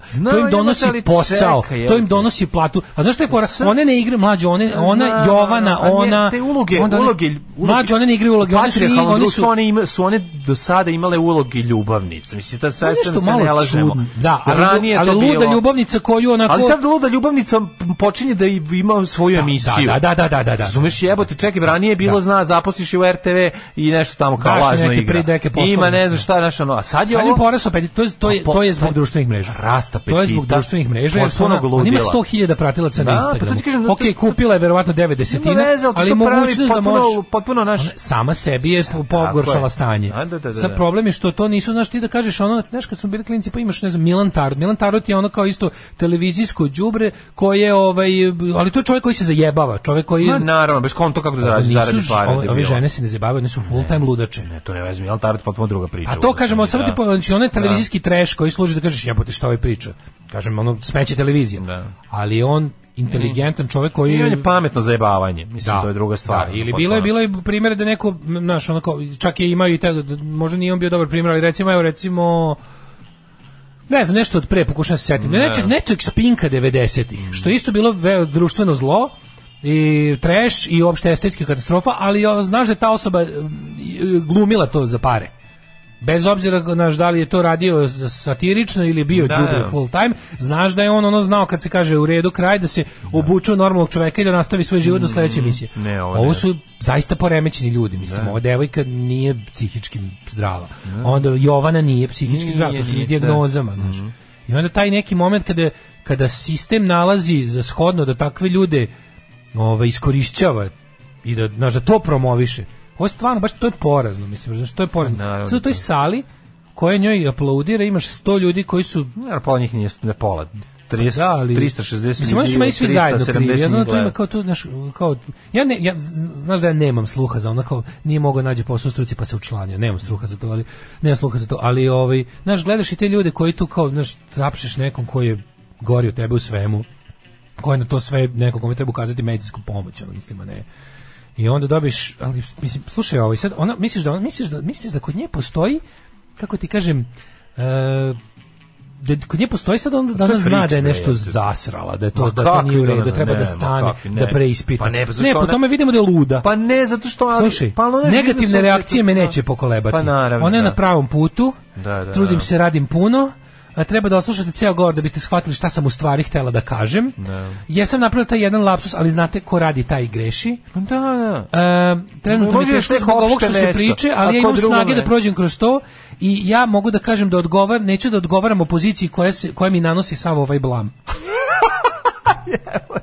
Naša opozicija je kriva. Nanosio i blam. Đilas, Šolak su je nanose ovaj blam. Kaže da je Ivica Dačić još nije zvao ovim povodom. Ne zašto ona čula da je njenu skoro po debilnosti koleginicu iz SNS-a Nevenu predsjednik njene stranke ne samo zvao, nego i naveo kao uzor. Ona je htjela da bude ona. Ona je želela da je dobije pohvalu od svog Vučića. Od svog Vučića. Znaš što ti od svog čvarak debelog Vučića. Da, i Ivica Dačić to trenutno ne zanima, zanima ga druge stvari. Njen Vučić živi u čmaru pravog Vučića. Nije čuo njen poziv. Kako se zove? Ralf? Ajde, molim te, Mladene, reci mi kako se čovjek zove, zaboravila sam. Me? Ralf nešto. Gospodina Ralfa iz Luksemburga. Alarm sa Mlađom i Daškom. 9 je časova. Radio Daško i Mlađa. Prvi program. Treći sat. Nisu oni izumiteljki, oni su pronalazačice gluposti po našoj podjeli. Pola žena, pola blam. Naprimjer, Pile Teleshop. Pile Teleshop. Pa da. To je onako bilo dosta jadno, glupo, nesmešno. Dobro, da. Onako bilo je. Ali Pile nije bio, razumeš, lud. Nije bio... Pile živi u Beču. Da. Što više mislim da on i rekao kao tipa ono... Bile su mi neki... Onako, ima neki, neću kažem pokajnički... Feštet me kleft left. Festes mekleft next. Da, izvinjam se. Ja sam zbog njega hteo da roštiljam na kvarcnoj peći. Fufa kao neka serenina sestra sa sela iz okolice Niša. Pa jebemo Daško dokle više pljuvanje po nama košuljašima i končanim džemperašima. Ukini Facebook, Instagram, TikTok i sva druga sranje je problem rešen. Te budale su dobili glas na društvenim mrežama gde mogu da ignorišu loše komentare. Mlađa preslala da pokušava da nađe neki smisao kod kretena. Ona bre žena trofej nekog zadriglog SPS-ovca, možda čak i glavnog, pošto se Dačić loži na taj tip plava i bezobrazna. Nema tu smisla nikakvog. Ja sam vidio s te priče katod na cevi još jedan način odvlačenja pažnje. A nije odvlačenje pažnje. Ona je tu nešto mislila. Ljudi morate razumeti. Ne možete baš svaku glupost koju vidite, mislim, jeste pravljenje šuma kad ti nađeš, znači kad ti nađeš gomilu namenski napravi spaljeno, ovo je bilo za internu upotrebu njihovu. Ako Kesić radi na proizvodnji šuma, onda jeste, ali ne verujem.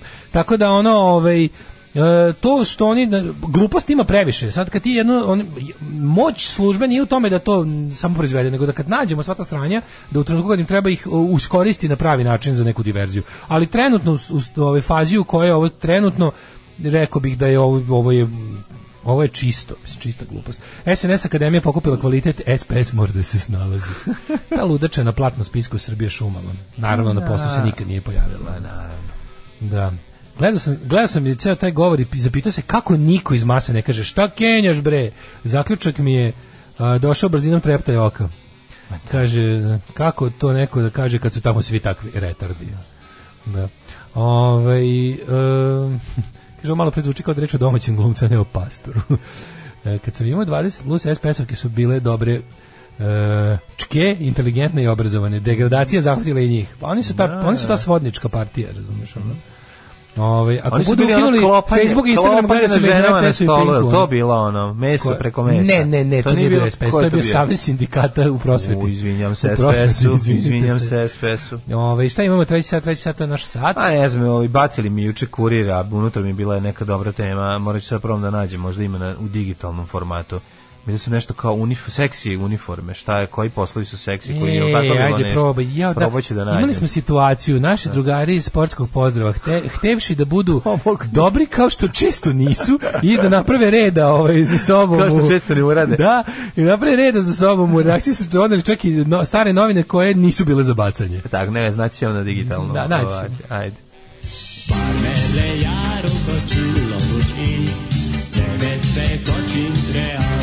Daško i Mlađa, mađarske pičke. Grupa Savet stila i pesma Viči na vrh.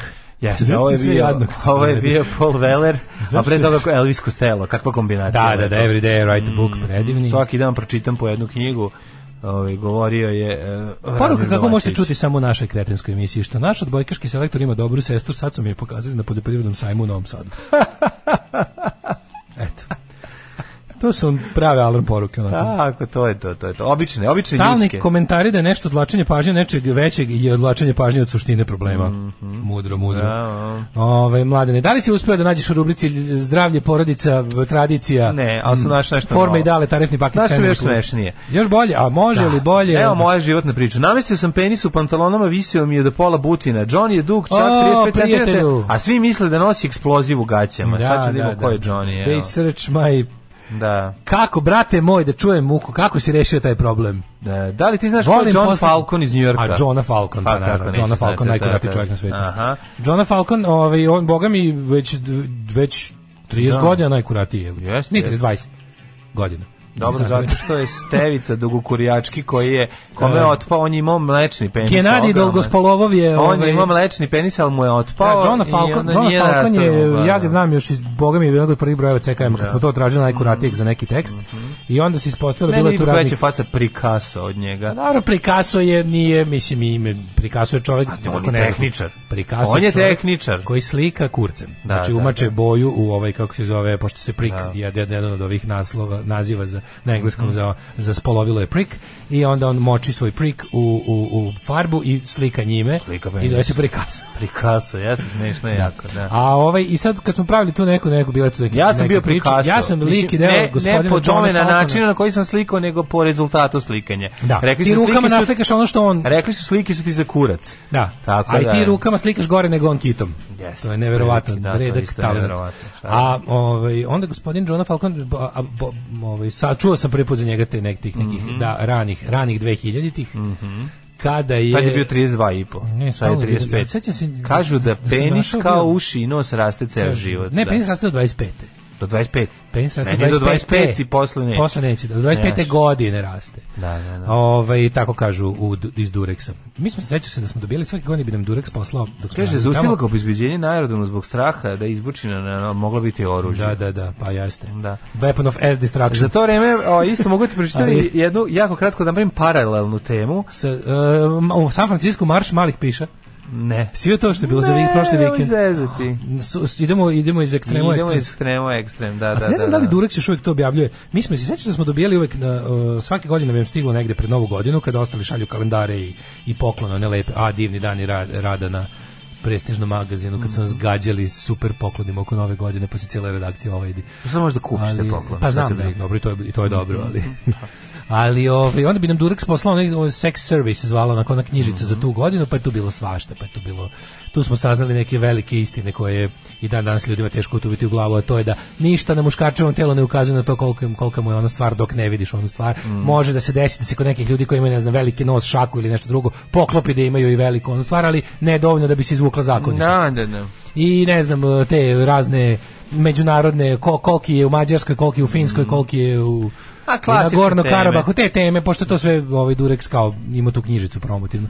I onda je tu je jedne godine sam kao zvanično najveći izmereni penis na svetu ima gospodin John Falcon, da je rekao i da i tu sam čuo isto još i onu genijalnu ima onih što ne mogu da se izmere jer nemaju toliki metar. Tu sam pročitao i onu najgenijalniju, ono kao tipa Kinzijev institut valjda radi za njih, i onda na Kinzijev institut ima tu genijalnu foru da kad plaća ljudima, na primjer ima neku uzme, ne znam, 1000 muškaraca i kaže hoćete da učestvujete u tim statistikama, merenjima. I onda im kažu, obavežu ih, dobiju neki honorar i morate da uradite nekoliko stvari koje mi kažemo, znači ne kažem tačno šta će sve biti, ali sve se tiču merenja. I oni kažu treba da izmerite sami svoj i da prijavite. I svako a onda posle kad se kao to super i onda posle kaže, a sad dođite da vam izmerim. Da, znaš koja je discrepancies? Pa, naravno. Ali ima neki ljudi lažu 3 puta, ono kao. To je potpuno genijalno, šta su. A marš malih piša, kako izgleda? A ovi su majstori imali kad smo kod gospodina Johna Falcona, koji je inače meni bio jako simpatičan, pošto ima neku facu kao neka kombinacija, ima neku facu. Evo sad gledam facu. Kako je Ziljo.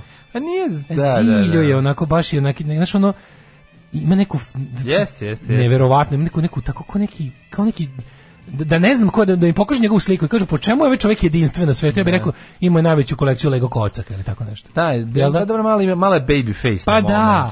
Rekao bi ovaj čovjek sigurno ima najviše Lego kocaka na svetu ili ne znam ono. On može najviše Lego kocaka. Sagradio je najlepše kućice za ptice, znači nešto pa pravi se. Ima facu dobrog čovjeka. Ima facu tog nekog blagodetinjasto kao tipa. Pa da, dobar čovjek. Znaš, ono svetski šampion. Ja bih rekao ovo je strip crtač. Pa recimo svetski. Janje to vas je. Svetski šampion, jeste malo, da. Svetski šampion u dioramama ili tako nešto. Kad ono ne. I onda mi nalazi svega kad ga pitaju kao, pa kako kao... Ja bih rekao da je strip crtač, baš ima facu. Pa ima tu neku geekovsko, fanovsku facu koja je ono... I onda mi je bilo smiješno u njegovom intervju kad sam čitao da je rekao kao koji ste vi kao seksualno pre, ne kažem kao, pa ja sam otprilike biseksualac, ali ja u stvari, ja imam seks sa ljudima koji to mogu i žele sa mnom, pošto je prevelik jebiga i onda ono, a kaže, više među gej zajednicom nalazi ljude koje jako loži to, kao, to, pa onda sam tako i sa muškarcima koji se iskreno lože na to i sa ženama koje me trpe više. Grupa Get Dead i Problematik, hvala Šimi na ovaj numeri. Get Dead, da, novi, ono kao uslovno rečeno, ekskluzivci Fat Recordsa.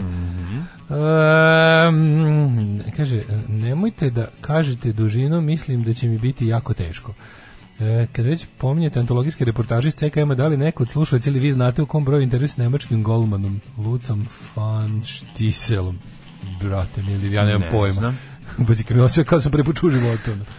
Bio tekst o Litvani u CKM-u. Ko je od vas putov tamo što je Litvan? Ja mislim da je to bio Žikica. Žikica Jovanović, putnik. Žikica Milošević Ekstrem. Tako je. Da je on bio, da.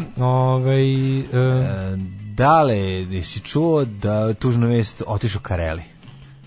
Branko Crnogorac Kareli je umro Kareli. Izvini, ja sam mislio da si me pitao rekao da on su pre 10 godina. Jedan od onih ljudi, u poslednje vreme mi je sve teže da provalim ko je živ, ko nije. Skoro sve moram da googlam, jebote. Ja sam živ. Googlao sam juče, jesi. Googlao sam te juče, živ si sigurno. Teo sam da ti kažem da sam ja imao tu čast da zajedno sa našim drugom Vladom budem u stanu Karelija. A, čovječe, danas sve priče su CKM priče. Super. Da, to je ipak naše životno delo. Jeste. Ovo je bilo, eto, napustio nas Kareli u Branko Crnogorac Kareli, za vas koji ne znate, izvoli Mladine, objasni ko je gospodin. Zapravo on je čovjek čiju slavu je snimio televizijski i prikazao Želimir Živnalnik, čovjek koji je imao strašno jaku želudačnu kiselinu koja je mogla da rastapa svašta, pa je bio poznat po tome da je na vašarima za lovu gutao stvari i za koje bi običan čovjek preminuo kad bi pojeo, on je mogao da pojede. Ima navodno jaku želudačnu kiselinu s kojom je mogao da vari metal. I onda je za opkladu pojeo bicikl. Poni bicikl je pojeo i onda je to je bila malo je bio i zbog pedale. Ne, dobio pedalu. Ali jeo je sijalice. Jeo je metal. Mogu je da topi metal, ali ne, mislim da je završio, da su ga operisali, izvedili svašta što nije uspjelo se stvari. Da, bilo ono. To je onda bilo zabranjeno, mu je bilo posle lekar mu je zabranio da to radi. Znate ga iz serije Vruće plate. Tako je, najpoznatiji bio iz Vrućih plata. A iz pesme Ateist repa. Na svu sreću svinje nisu ko Kareli.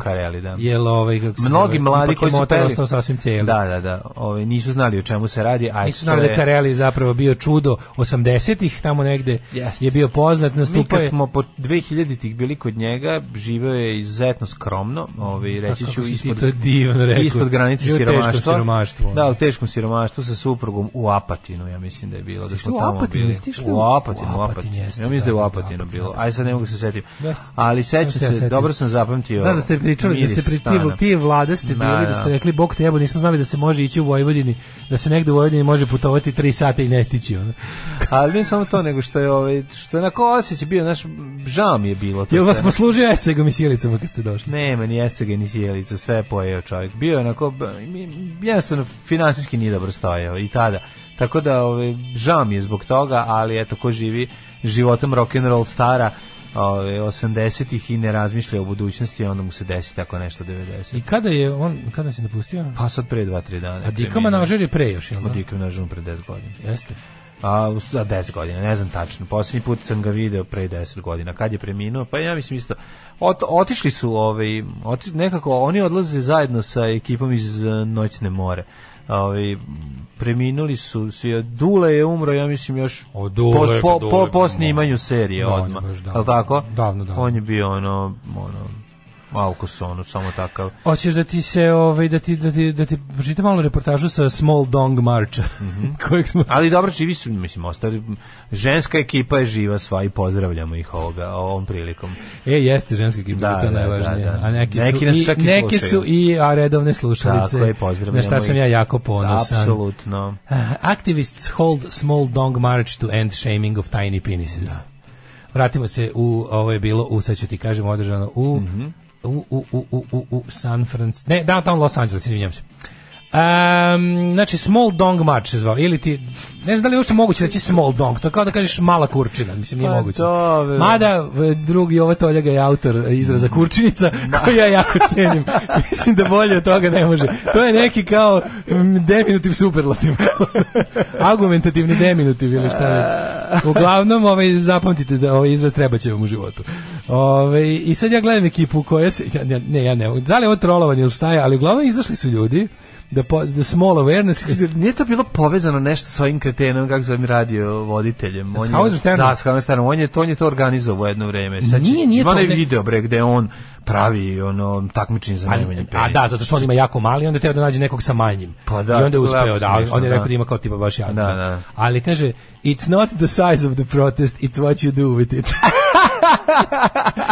Desetine muškaraca su izašli na ulice Small Dong March u downtown LA-u, organizovali su ga YouTube zvezde Chad i JT. Neki ljudi je bilo sramota da se pojave ali ako imate malu pišu, istina će se kad tad pokazati, zato treba ponosno stati iza nje. To su rekli Mada vidiš, to malo pišu je moguće sakriti.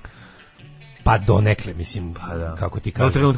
Do momenta kad treba da nešto radiš. Uspešno se sakrije. Ali onda dođe onaj moment, meni je omiljen iz vica kada Rio pita Lalo, pa koga ti misliš sebe da zadovoljiš s time? On kaže, koga ti misliš da zadovoljiš? On kaže, pa sebe. Koga ti misliš da zadovoljiš s time? Pa sebe.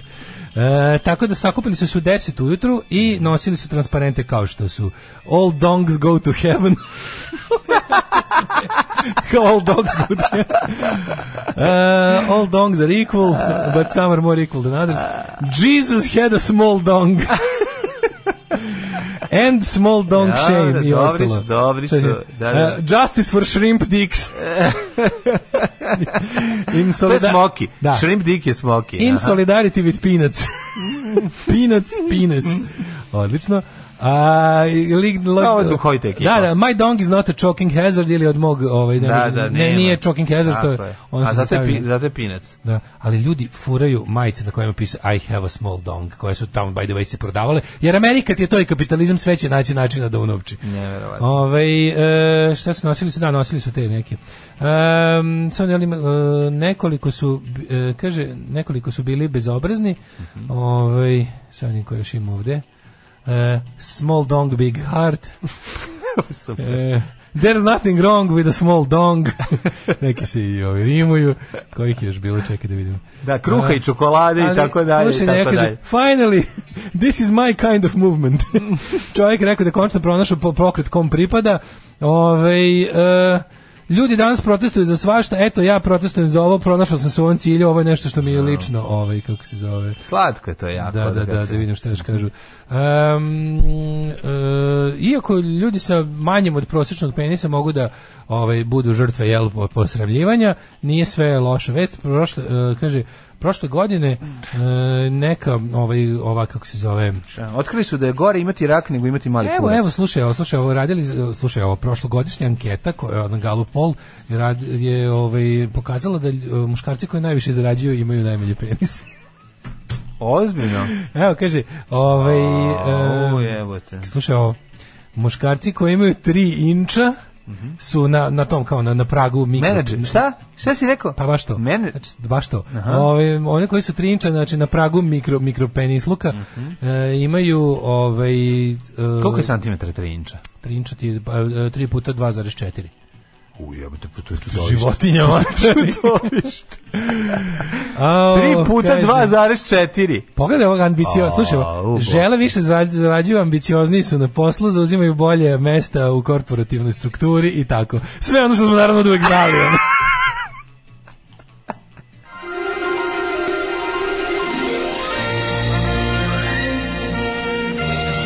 Jet set.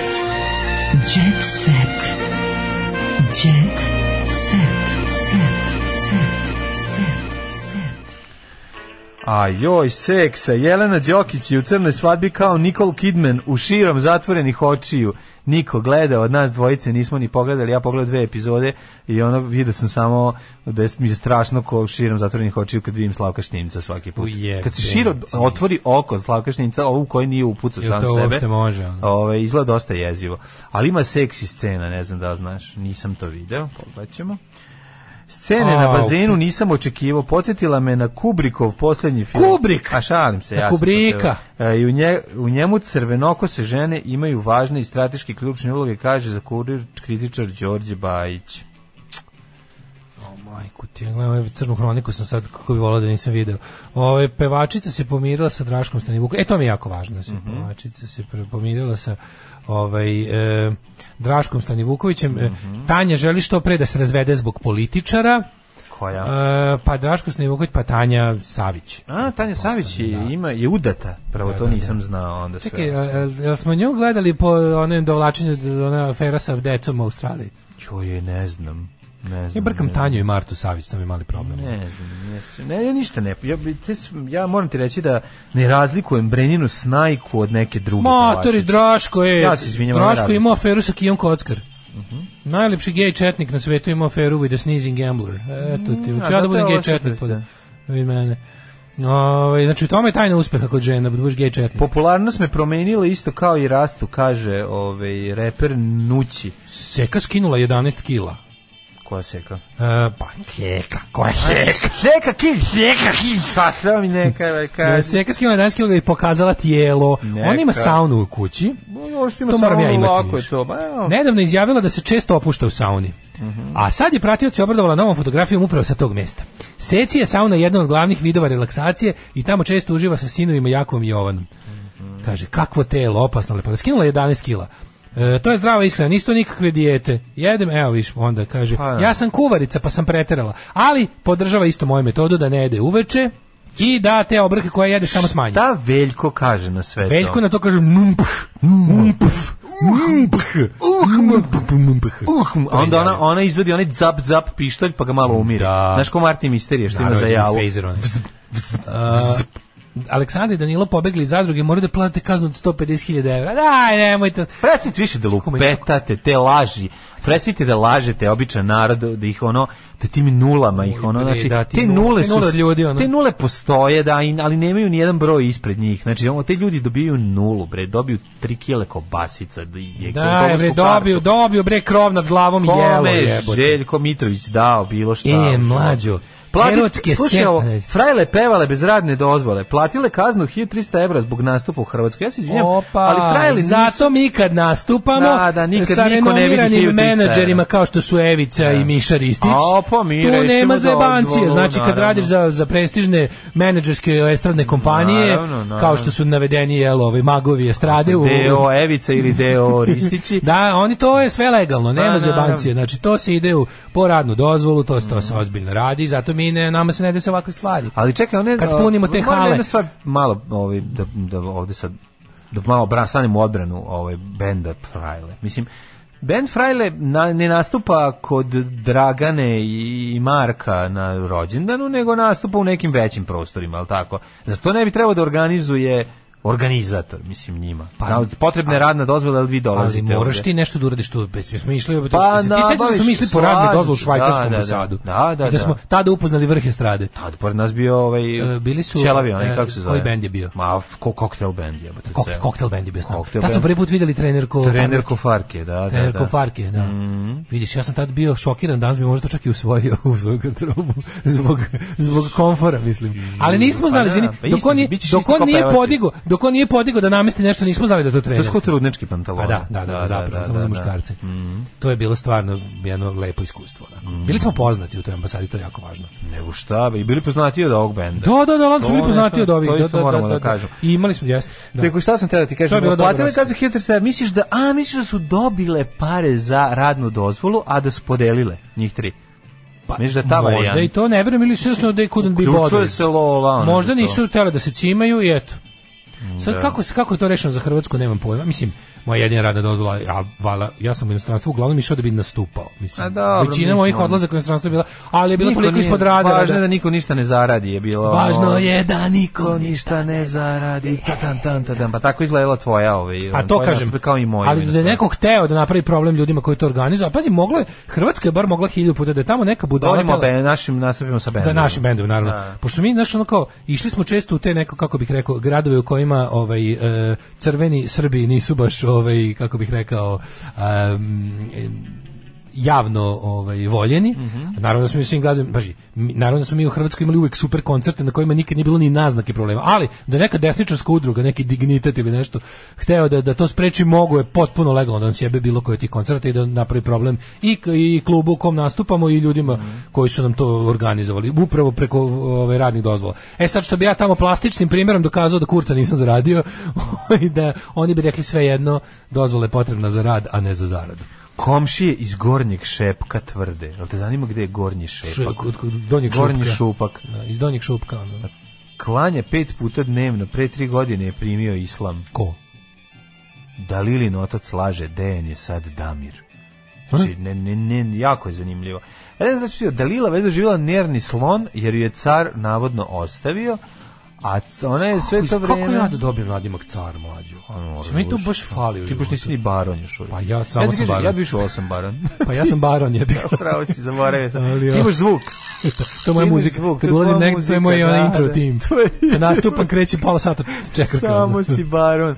Dobro, eto, ne znam kako se postaje car. Ide se u reality show, pa onda mazneš ribu. Sledeći je vikont, kao što smo rekli. Momku, pa onda taj momak kuka i taj lik mi je u stvari jako simpatičan. Ne zašto je luzer, nego zato što se dobro sprda sa tom. Da, dobro mi je kad neko ustali, on kad je nabrao. Uzmi ženu, sad traži da mi uzme pivo. Pa ne može i moj ajvarin u telu. Nešto čovjek ne može da dozvoli, to mi tako bilo slatko. Znači ovde povlači liniju. To je dosta bilo slatko. Erotske scene u seriji Crna svadba. To sam ti rekao. Nikola Kojo istupljen na zanosu nežnosti. Uvek sve šta? Uvek sve radim prvo levom nogom, ustajem na levu nogu, obom prvo levu cipelu i negde sam to da bi kao nesvjesno ranio, jer mi tako bolje počne dan, rekao je ranije Kojo. Pre Jelena u ovoj seriji smo imali prilike da vidimo obnažene Minus Softić i Jelenu Hardić. Tako je. Jelen Đokić, Nataša Nikolić, mogli smo bez toga. A i Karan, šta? Evo, jebi ga. Šta je bilo? Karan Marija sad tvrdi, nije bilo nikakvog nasilja. A setila se da ga ipak voli, jebe mate Porsche, jebote. Kad je videla da koliko košta vetrobransko staklo, kad je ovo ispostavio račun. Evo ga, kaže, prvu izjavu je dala o afektu, rekla da je on udario šamara, sada to jako nije u redu. Tu mora ozbiljno se kazni. Znači, ako si napravila od njega nasilnika, a to nije tačno, onda drugarice Marija Karan, to apsolutno nije u redu. U našem odnosu nije bilo nikakvog nasilja. Izjavio je voditeljka. Ne, glumica bre, ono nešto došlo iz Amerike, valjda, bilo je tamo neko vreme. Mi nismo dugo vremena videli, bilo u nekoj serija koja je bila, to bila ona nekoj, sad ću lupiti. Miroslav je Bosanac tužni zbog Marinka. Pa jeste, otišli im prijatelji. I tako. Konta su bili dobra ekipa. Kad se zarakijaju Miroslav Bosanac i Marinko, dobio dobar geng. Milica Milša, ne mogu Milicu Milšu. Milicu Milšu treba zabraniti, zašto Milica Milša? Zanosne fotografije Milice Milšu kupaće. Milica Milša je ponovo ona nikad nije bila, ona je postala popularna zbog tih trash. Što Marinko ima lepu gospođu. Pa da. Saša Matić kupio kuću od Marinka, kakva je, kaže. Kažu da je dobra. Često se svađamo jer je to lekovito, kaže voditeljski par, a to su Dasko i Mladja. Jeste, da, mada su konkretno Marija i Marija i Milan i Marija. A Boba, ja rekao da nisu možda Marija i Kriger, voditeljski par. Ostajte s Bogom. Tako je, zeleni pašnjaci, drumovi carski, dosta sam vodio emisiju, a sad ide malo da spavam, odlazim, kroz pekaru prolazim. Tekst čitali Mladin Urdarević i Daško Milinović. Ton majstor Richard Merc. Realizacija Slavko Tatić. Urednik programa za mlade Donka Špiček. Alarms svakog radnog jutra od 7 do 10.